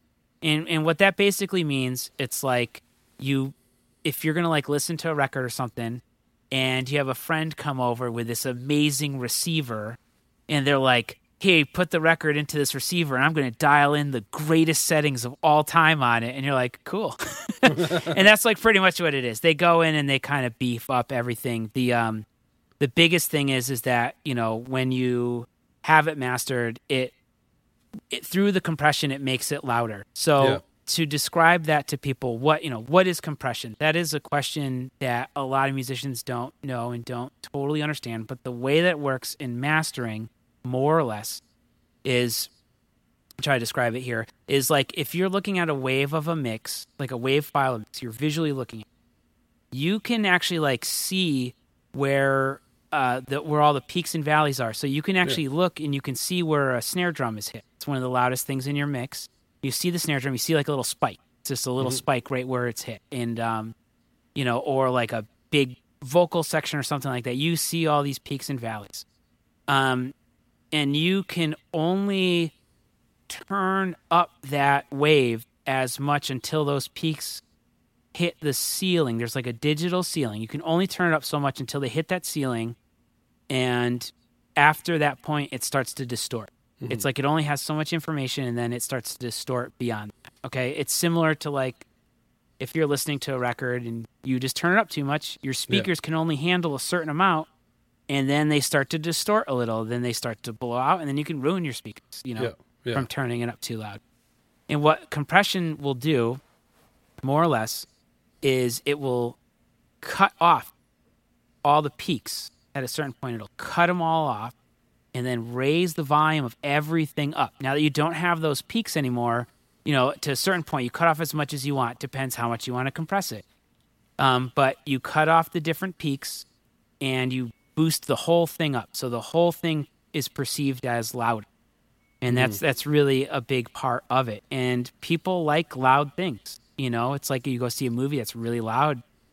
It hits you hard in a different way than if something's really quiet and you're trying to listen for, especially for pop stuff or hip hop stuff, and metal, you want it to be very loud. So you try to push that as much as you can. But as you can see, what occurs when what information is lost when you cut off all those peaks. Yeah. Well, you everything starts to just kind of crush into itself a little. You know what I mean? So if you have a snare drum popping way out and then you cut that off, you're still going to hear it, but it's going to be a little more smashed into everything else. Does that make sense? So, oh yeah. There, over compression is one thing that has driven me bonkers because there are just some albums. I don't want to name them because I don't want to call out different people, but there have been a few albums over the recent years that people are like freaking out. They really like this record, and I'm just like, I can't listen to it because it's just so compressed, right? Like and it starts to distort at a certain point. Like it starts to naturally distort because you're removing so much of this dynamic. Yeah, and don't get me wrong. Sometimes, again, with everything, there's a time and place for everything. There are some records being over compressed is cool. Where it is just like so aggressive and you're just like, it hurts your ears, but maybe the band wants to do that. If you're listening to like sometimes with End, we'll push it where it just sounds like noise. And it's like, it's just pissed. That's just what it is. An example, it's funny. So I don't know if you're a fan of the Story So Far at all. But they're cool band. Our bassist loves them. Yeah, so like their album Proper Dose, I absolutely love. And I remember when it came out, people were complaining about the production on it. And I was like, what? Like this was there's in that 2010s pop punk world, I think there was a lot of compression going on with a lot of bands where it was just like, okay, it's a bit much. And the Story So Far was one where I was like, okay, their songs are great, but I just couldn't really get into the overall sound of the records. But when Proper Dose came out, I was like, oh, this record feels so different. Like I feel like I can breathe listening to it. Now, obviously they also made it, an alteration a bit in their sound. They evolved that sound a little bit more, and they weren't just writing straight up like Warped Tour anthems, right? But when people were talking about the production, I was like, I honestly love it. And because I felt like they kind of dialed that back a little bit, and they weren't as worried about, making sure all the guitars were right in your face along with the vocals sort of thing. And I mean, sometimes, like you said, though, like not everyone wants to have to sit there and like listen for things, right? So I can kind of get that where they, bring it all right into your face too. You don't even have to do anything. You just absorb the song through your body. Yeah. Yeah, but that is like, and you, like you were saying, you saw a divide, right? Where certain people weren't into it. Yep. Because it is like, there's a certain point where you get used to hearing things that are so loud that when you hear something quieter, you're just like, oh, does this sound bad? Doesn't mean necessarily sounds bad. It means that we've like kind of trained our ear for something else. Yeah. And that's like a really, it's a big thing in recording. They call it the loudness war. Mm-hmm. People are trying to make things louder and louder and more compressed because they want their song to come on the radio or come on the Spotify playlist and just knock everything else out of the water. Yeah. And they want that kind of thing. So, people are compressing it more and more.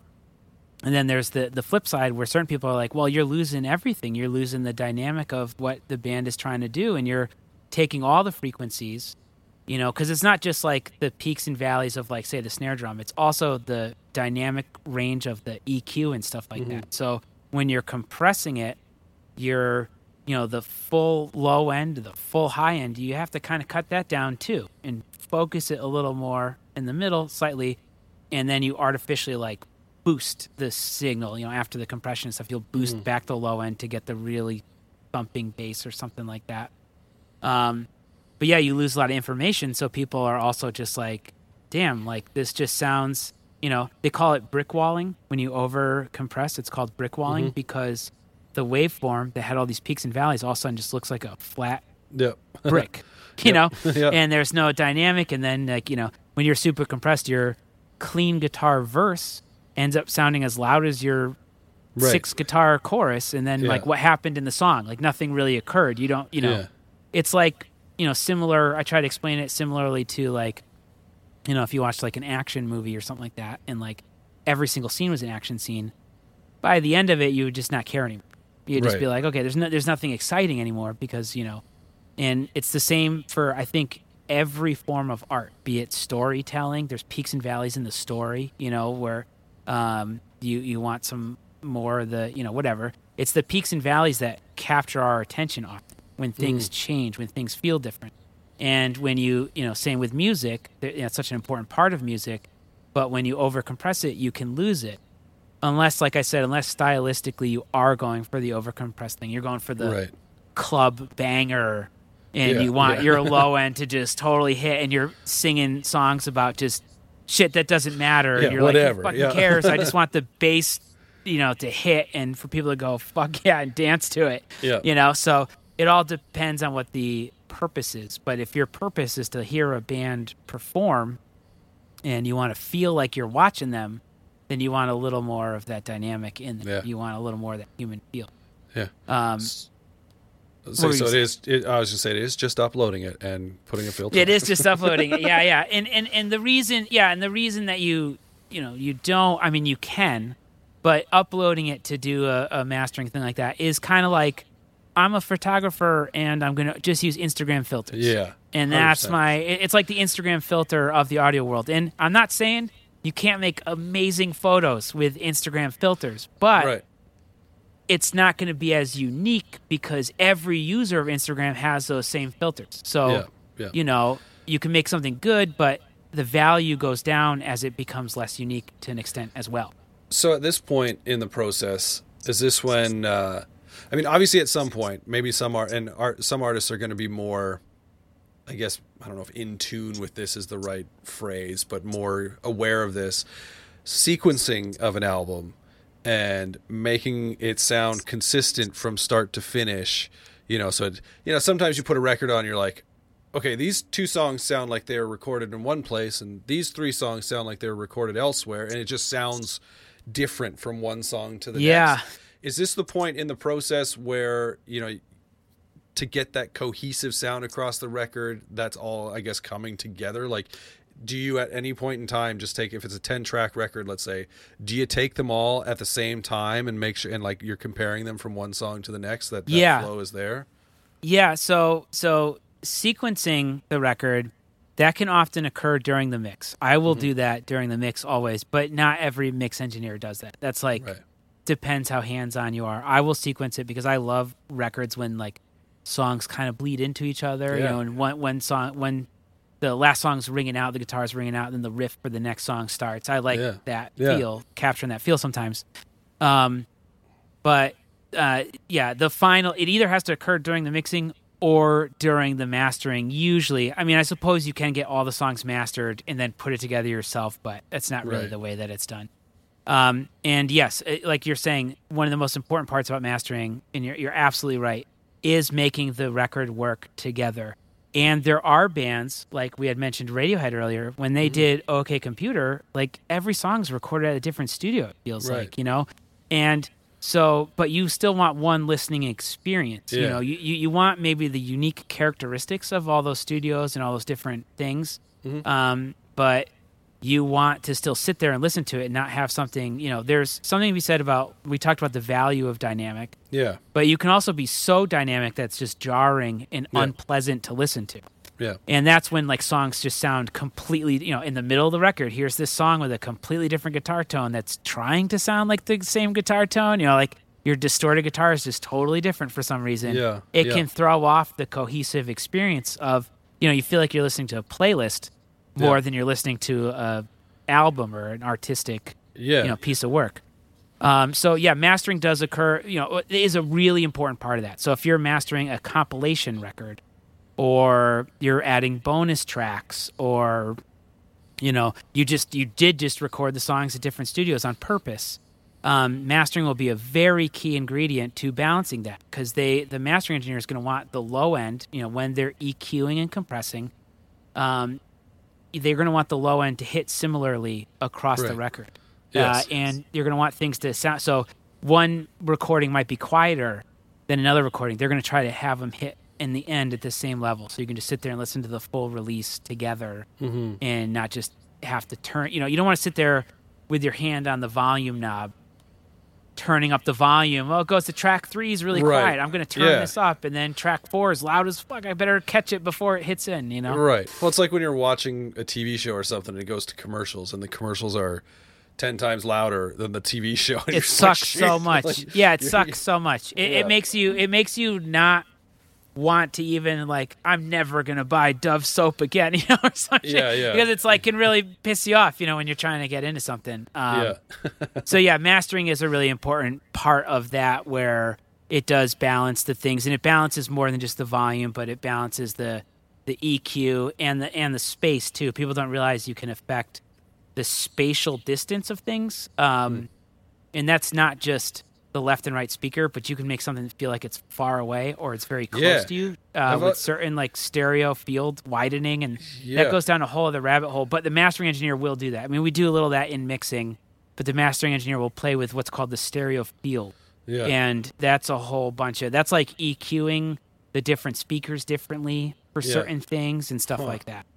Have you I don't know if you use Apple Music at all, but they recently just released their, what do they call it?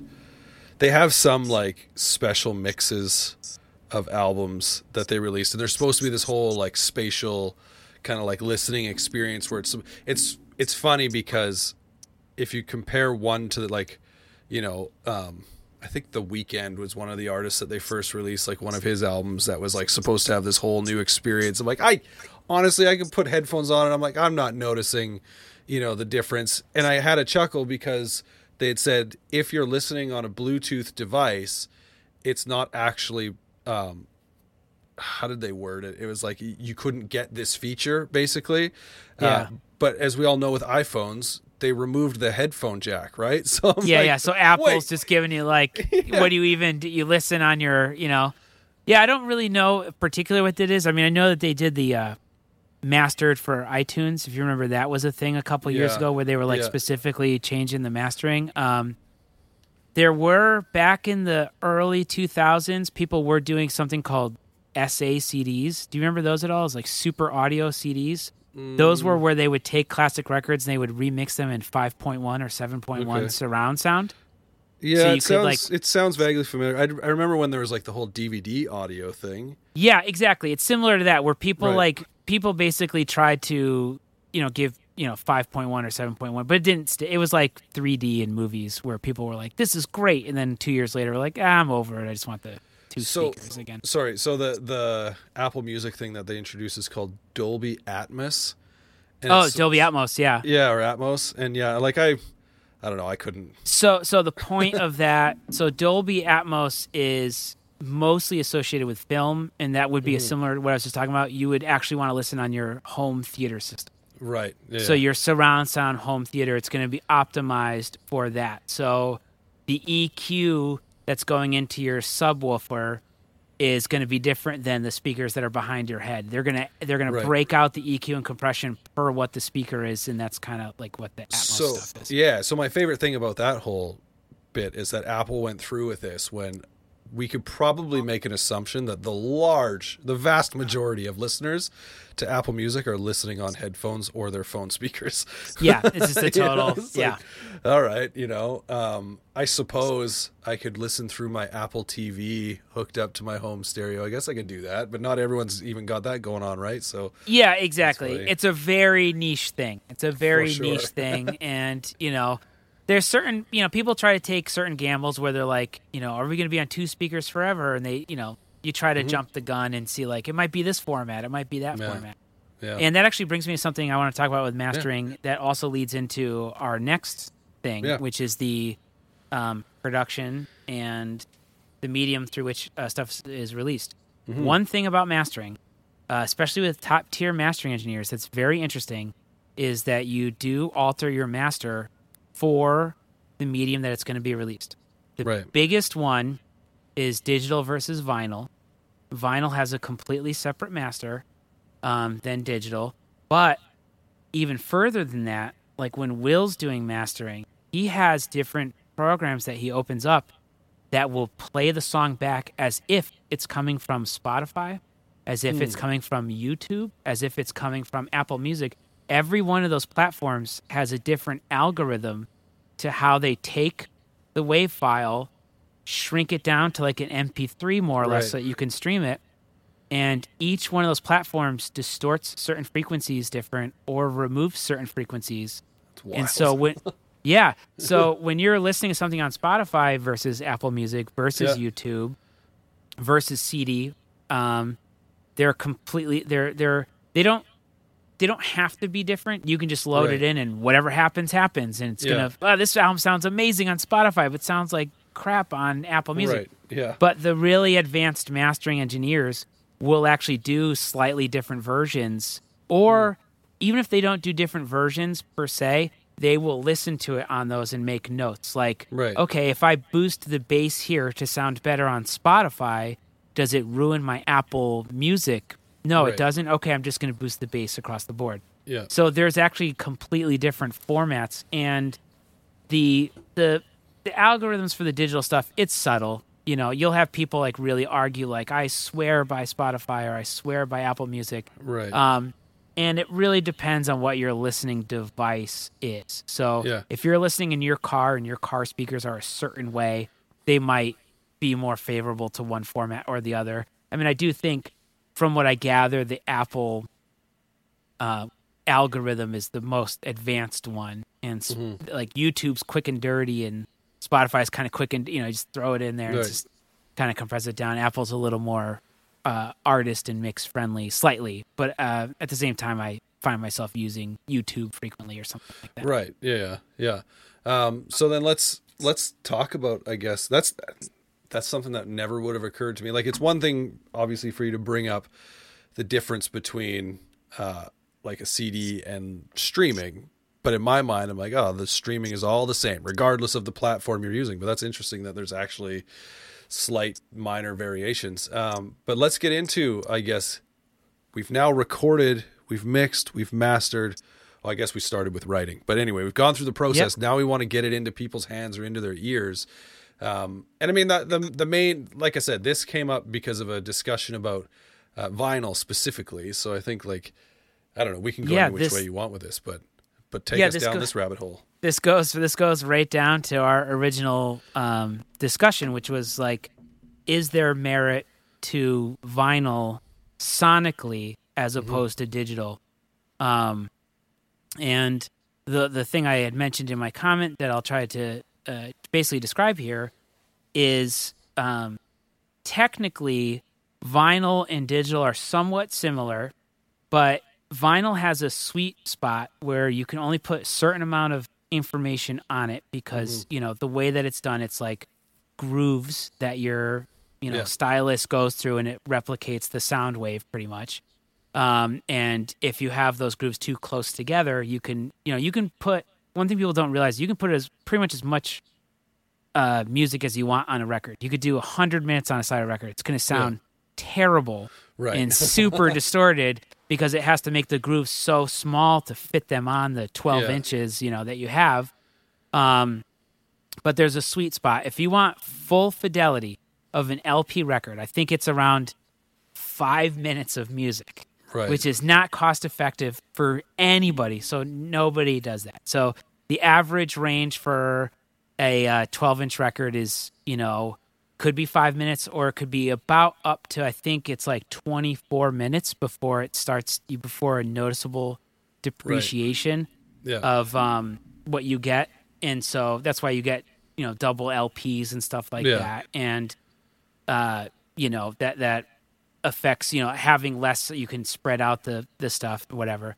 But when you're at like full function vinyl and full function digital, they're pretty similar in terms of what the response is. But once we go to those like 20 minutes or 24 minutes or whatever, we have to change it. And what vinyl takes is, I was talking about the mastering levels and the compression that goes on when you're doing these digital masters. Mm-hmm. The headroom for a digital thing, CD, streaming, is very high, and the dynamic range of the EQ is very high. And it's much higher than vinyl in the end. Vinyl is actually a limited format. It can only handle between a certain frequency range that's smaller. It can only handle a certain volume that's substantially less than digital. And the limitations of vinyl, it's funny, it's hard to describe, but the limitations of vinyl are actually what makes it, or what make people often prefer the medium, because when you're doing that mastering, you can't over compress it. You just can't do it. It doesn't work. The grooves get too smashed in the style, like your actual needle just bounces off. Like you get it, so it's just bouncing off the thing. Like it doesn't pick up all of the information you're trying to put on it. Yeah. So when you're doing a vinyl master, specifically, you actually can't compress it as much, and so it ends up being closer to the mix, which at the end of the day usually is closer to the intention of what the producer and the band are at. That is what they're used to tracking at the studio when they're recording and when they're mixing and when they're in the studio. That's the closest representation to what they're doing. It's not super compressed. It's not super sandwiched. And so it's a weird thing where the limitation becomes its strength. Because people can't overblow it, they have to leave it closer to the source. By nature, you end up with something that's closer to the source. And it's funny, and is digital a superior listening medium? Yes, but human nature is flawed to an extent. So if we can overblow something, so we just do it. We don't have the discipline to not engage in this loudness war because we want that radio play, we want that whatever, but we're forced to have discipline on vinyl. When you're mastering for vinyl, you're forced to exercise discipline in how much compression you apply, so you end up with a more dynamic recording, and where you get vinyl records that sound bad. Because that is one thing that you mentioned and I think your comment is that you've been disappointed with a lot of pressings that came out that sound bad. And often that is a product of mastering engineers taking the digital master and just sending it to the pressing plant. And then the pressing plant, either way, it has to be turned down. But at the pressing plant, they can turn it down. They can take your thing that's too loud and they will turn it down to what will translate, but you've already compressed it. So you actually end up in the worst position where you have an over-compressed mix that's quiet. That's the worst of the worst. So you don't even have the advantage of it being loud. It's quiet and it's dynamicless and it's on vinyl. So you get this pressing and you're like, wow, that actually sounds worse than if I just listened to it on Spotify or something. Right, yeah. And that comes from a lack of experience or from mastering engineers not appreciating the form of vinyl. And also maybe mastering engineers taking a gamble and saying what you expressed, I think, has a lot of merit. The way you discussed vinyl and how people mostly want a physical connection with the art. Yeah.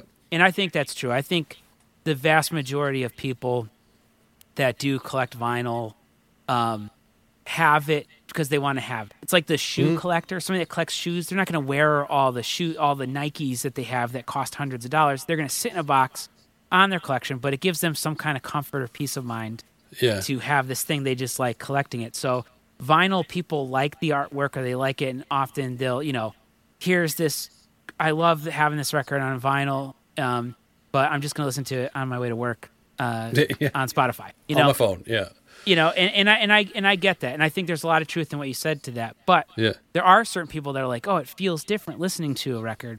And I think the points that you brought up in terms of just A, connecting with the artwork better, and B, also not being able to jump around, you're getting to listen to the record from front to back without just jumping to your favorite song, gives you a more complete artistic experience. It's like the difference between watching a scene out of a movie or watching the movie. Yeah.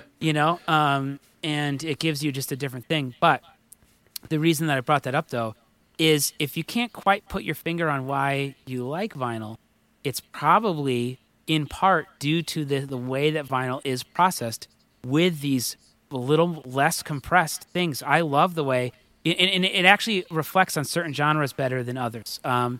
Where it sounds really good is for things like classical music or jazz. That are very dynamic by nature. By nature, classical music, you can go from one solo violinist playing, then all of a sudden a 60-piece orchestra comes in behind them, and you're going from 0 to 60 real fast, or one, Yeah. and vinyl will preserve that because you just are not compressing it as much. Not that the loudness war affects classical the same way that it does like modern hip hop or rock. Yeah, totally. But jazz and classical sound particularly great. So, and you can have something that's recorded completely digital, never touches anything analog, which is a little bit of a misconception too, because even though, I record on a computer and yes, it is digital, you are running through preamps and microphones. And when you're running through preamps, they have, tubes in them, different circuitry. You're running through all this stuff that is analog gear. You're going through analog gear to get to the digital world. So it always starts analog. Well, for the most part, you could just be making electronic music. Well, I was going to say. Actually, that's not even necessarily true either, because when you're doing digital music, somebody's just doing like electronic, like trip hop or something like that. Like those are usually samples of something that was analog, that was recorded at some point and put into the MIDI. So it usually starts analog no matter what. So however you capture it, be it on tape, be it digitally, you're starting with an analog source more often than you're not. So by putting it back onto that vinyl, really, if you can preserve the full dynamic range of the volume and everything, and you put it on that vinyl, you get this organic experience. And it is hard for people to quantify, but it does feel different. Even though it's like, yeah, this kind of sounds the same, but I'm having a different experience. And I don't think it's just watching a disc spin. Right. It is like an organic thing. So when we're talking the greater connection to the artwork, you're also having greater connection often to the artist's intent. And I think that's such an important thing with art, is the artist's intent. I think that's when it comes to listening to records, for sure, is that you put it on, and here, I guess the one downside for me that'll happen a lot of times is I'll put a record on, and if I get doing something else, like it's not a very good medium to be doing things around the house, right? Like, I want music on because I'm cleaning the kitchen or whatever. Vinyl's not very great in the sense that I don't know how many times I've every put 20 a record minutes. on. And then it stops, and I'm just like, well, I don't want to flip it over.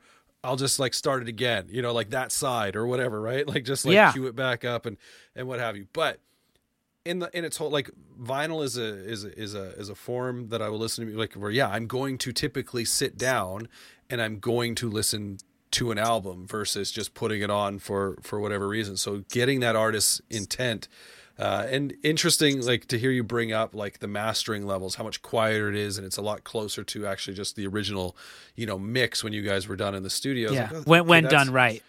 when done right. Right. And that's amazing. And so I think, though, I've just had some pressings, and I mean, I think a lot of it just comes back to the fact that there's been, the boom in vinyl sales, right? Like, all of a sudden labels are like, oh, we're going to repress or press for a first time these records that, never had a vinyl pressing. And they're just like pushing so much stuff through that some of it just comes through. And I'm like I had a Motion City soundtrack record that I couldn't listen to it. It was unlistenable. And it would start out, because I brought up the point that, like, as you get closer to the center, the quality of the audio degrades, right? Yep. And so, as like, it started out, it wasn't very good, and by the time it got to the last track or two, because they just crammed as much as they could on that side of the record, I was just like, I can't listen to this. So it just sounds bad. Yeah, and that's kind of, that's true of like so many things. I see it even, like, I'm a big film lover, and you can buy certain like 4K discs that don't look great because just the transfer of it, like, you have you can do something really cool with it, but there's always going to be a human element no matter what. So a vinyl record will not always sound good because people are making it, and people can make mistakes or poor decisions. 100%. Yeah. And the same thing is with like pretty much every, even digital stuff. Obviously, there's always a human element, and somebody can just do a bad job. Or, I think a lot of labels, you're totally right. Vinyl's just picking up. Sales are up and up and up, especially during the pandemic when bands couldn't tour. Right. And if that was their main source of income, it's like, well, maybe we should re-release our first album, a new pressing of our first album or something. They're trying to do anything to keep in people's minds or to have something to work on during this. So you're seeing these vinyl repressings, but I think, we're talking about the process of recording. Mm-hmm. And one thing that's really funny is that if you've listened to this whole podcast now, you might understand recording better than a lot of people that work at record labels. There is like a general, there's just a general mystery to it that like they kind of know some of the basics and they know they got to get it mastered, but they might not know. I mean, there's a lot of people that work at record labels that fully know, that are involved in every part. Like with Brett for Epitaph, like he listens to, when we're doing like a World Is record, he'll listen to it and be like, okay, I really like, this is coming out great. He'll like even like sometimes, weigh in on like a mix or something like that. But there is a lot of mystery even on the record label end. And like, so we just, again, bringing up that band With Honor, we're working on this record for Pure Noise. One of the first things, as soon as they signed to Pure Noise, they re-released their first album that they did with Kurt Ballou, Kurt from Converge. He, recorded and produced that first record. And when they were gearing up to re-release it, Kurt was like, man, that was 2003. I could do a better job mixing this. He actually like remixed the album entirely, went back to the original tracks, remixed it because he knew it was getting a re-release. The band like reached out to him and was like, hey, would you be interested in, can you send us the files or whatever again? And he's like, let me remix it, just pay me whatever you want. And, it was just like super cool about it. He just wanted to, as a professional, want to do a better job with it, right? So he spent all this time remixing the record, right? So remixed it, then it got remastered, and then the label put it out, and they're just like, hey, remastered With Honor, Heart Means Everything, out now.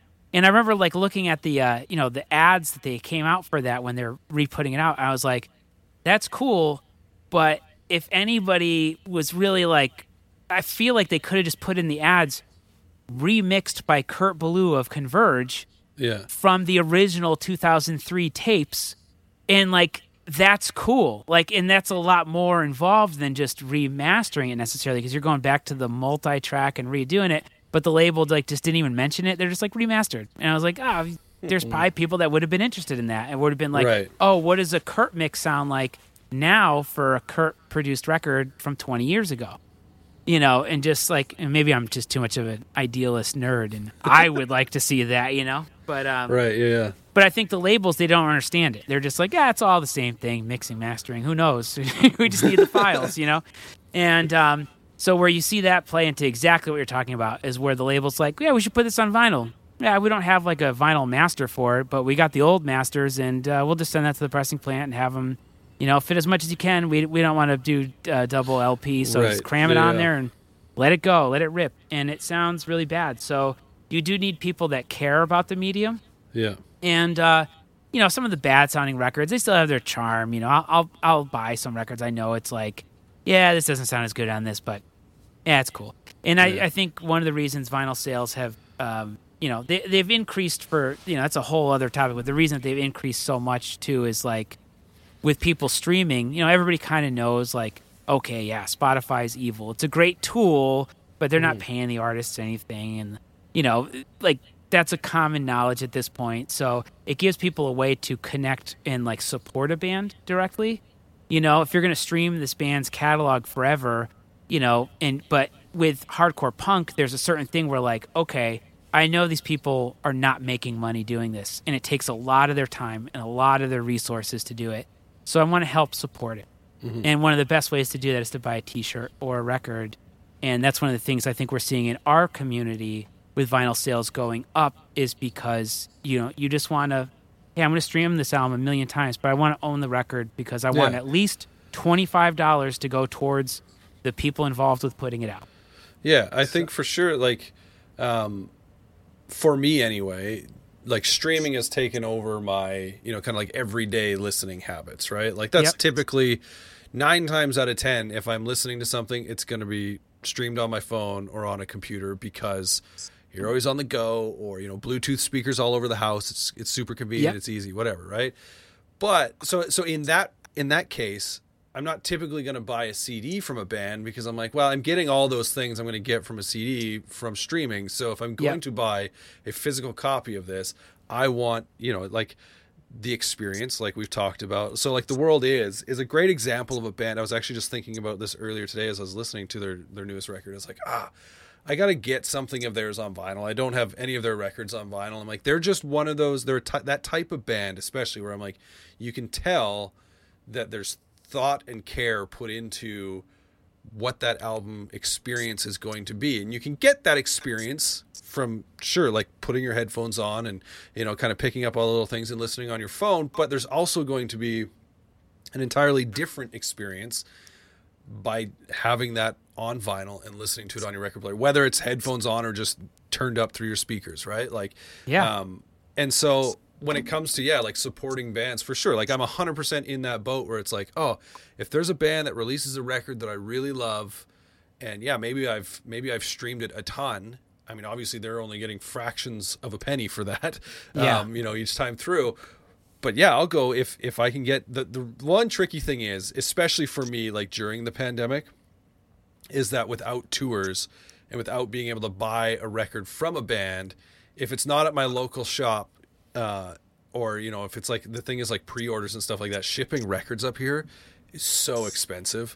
Like it'll turn like a $25 record. Say it's $25 American to get this record. Next thing I know, I'm spending close to $70 Canadian because it's going to cost me $25 to ship it. And that's all in American. And then I got to convert it to Canadian. I'm like, $60 for a record is a bit steep, you know. Sometimes totally. It makes it a lot harder, and that's why a lot of people, like for us with End, you know, we had our last record came out June 2020, and because of the shipping and everything, like we basically put together like a multi record label release for it to basically have, you know, people printing the vinyl and have it in Canada, not ship it from the US to Canada. We want it sold in Canada, you know, through like Pure Noise or so, you know. And then we had Evil Greed in Europe have their own stock and their own variants of vinyl, so they didn't have to like ship it from the US. He tried to like get it in as many markets as we could, just right off the rip with that.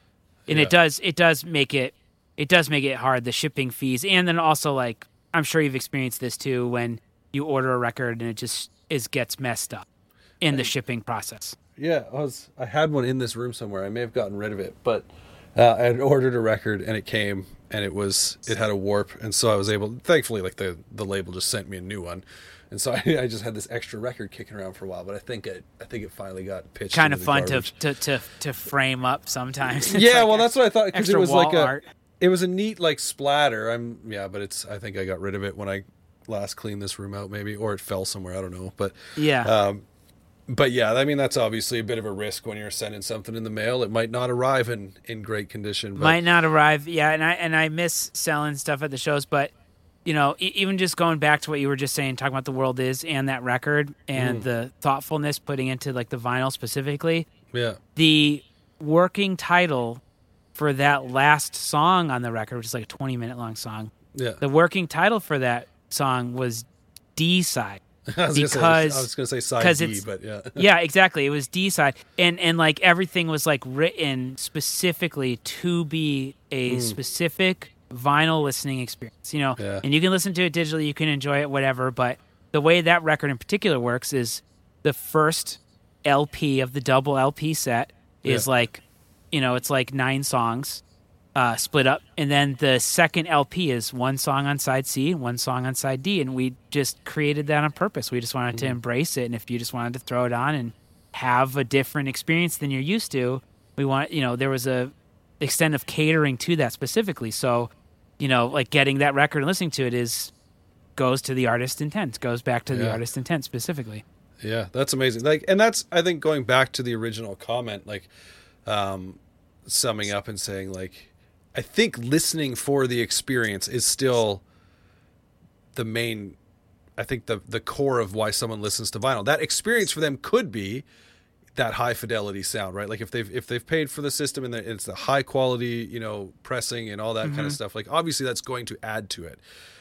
But I think because that's not necessarily the case every time that you're getting that experience, I think there's just so many elements to vinyl, because for sure I've got records that I own that I put on and I go, yeah, this sounds leaps and bounds better than this pressing or whatever, or like this record I different have. pressings. Yeah, you get it even with like 180 gram Yeah. versus the normal 140, 120, you know. Yeah, and so like in that regard, I think for me anyways, for sure it is the experience of going, okay, I have the you know the artwork in front of me. And again, I even said in there I was clearly speaking to myself, but saying like, you know, you get a little disappointed when you open a record and all that's in there is, you know, the record in a paper sleeve. Like there's not even an insert or anything. Yeah. It's like those pressings, they do piss me off a little bit. I'm like, not even a lyric sheet or, you know, it's just like, just the generic paper sleeve inside, you know, it's like. Totally. Yeah. And the only time that's cool is if that's all the band can afford. Sure. If it's a super DIY thing, then I'm like, good on you. You made a record. That's an expensive, difficult endeavor. But For often, sure. if you're getting like Victory was doing like the re-releases of like classic records, and you get like the Snapcase record, and it's like just printed on like a office printer sleeve, you know, that somebody put in like for the sleeve, and you're like, okay, come on. Yeah. I think I have a Further Seems Forever record that is just a blank paper sleeve inside, and I was kind of like, like I love this record. I wanted, you know, a little bit more here, and that's, you know, that's what it was. It all depends on what level of care the band and the, you know, like for the End record that came out, the album's called Splinters from an Ever-Changing Face, and what you see as the digital cover is one of 4 paintings that we had commissioned for the album cover. And when you get the album, there's like a die cut outer sleeve, and then you can actually change what painting is your cover. There's the 4. Cool. It comes with all 4 covers, and the back of them have the lyrics. But you know, the ever-changing face, you can change it. Yeah. But only people that have the vinyl record even realize that there's 4 potential covers for it. Right. And it's just like a little tip of the hat. Like, you went the extra mile to get this. We're gonna try to go to the extra mile to give you something cooler still than, you know, just regular vinyl. That's awesome, man. Unless there's something more you want to add, I think we covered a whole lot in this episode. Yeah, we definitely covered a whole lot. And you know, I just want, like, vinyl's really cool, digital's also cool. I just want to say, and also if you haven't done a test of listening to a CD versus streaming on the same speakers, do that sometime, because it is hilarious. Like, the CD does sound substantially better. Yeah. And you can get you can actually get like a sense of what the algorithms do. If anybody's ever curious, you know, you could throw on, if anybody even has a CD player. I don't even know if I have. I was thinking a CD I was like, player at this point. Do I have a CD player? I was like, oh, I guess in my car I have a CD Some people player. do in their car. If you ever want to have like a really fun test, throw in a CD for something you have, and then stream it on like Apple Music back to back, and you'll notice a actually very different fidelity, and you'll kind of see some of the stuff that we talked about. But you know, there's no, again, similar to making a record, there's no right or wrong way. You want to do no click, no edits. You want to do clicks and tons of edits. Whatever your intent is to get your vision across. And for the consumer, it's the same thing. If you want to listen to it on vinyl, or you think vinyl is a stupid thing and a waste of space, yeah, sure. Absolutely. If you want to stream, like, go for it. You know, there's no right or wrong way to do it. So whatever connects with you. And if, you know, we put a lot of weight on like the artist's intent.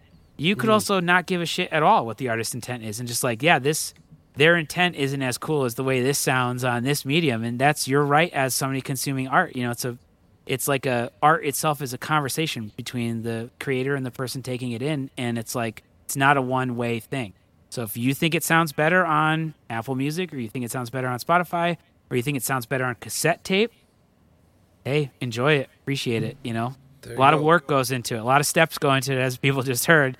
So, you know, getting it and supporting it, even just listening at all, means the world to everybody making it. The producers, the engineers, the assistant engineers, the, you know, people that wrote it, the musicians, the band. You know, having some, in this day and age where we're bombarded and everything is like oversaturated, and it makes art and experience feel trivial because it's always at our fingertips. Taking the time to put on a record, having a record good enough to warrant somebody flipping it over to that B-side wanting to hear the rest. Just getting to that point means the world. And then however somebody wants to do that, that's cool. And I think that's the most important thing in the end. Awesome. Thanks, man, for doing this. This was honestly a lot of fun. Yeah, it was great. Like I said, I've been a fan of the podcast for a while, and I appreciate you having me on. And hopefully, people were able to learn some stuff from this. I just appreciate you having me on here, man. It's really cool to be a part of this and to talk about this and to hopefully raise people's understanding or appreciation for the process and the nuance that goes into recording and creating a record.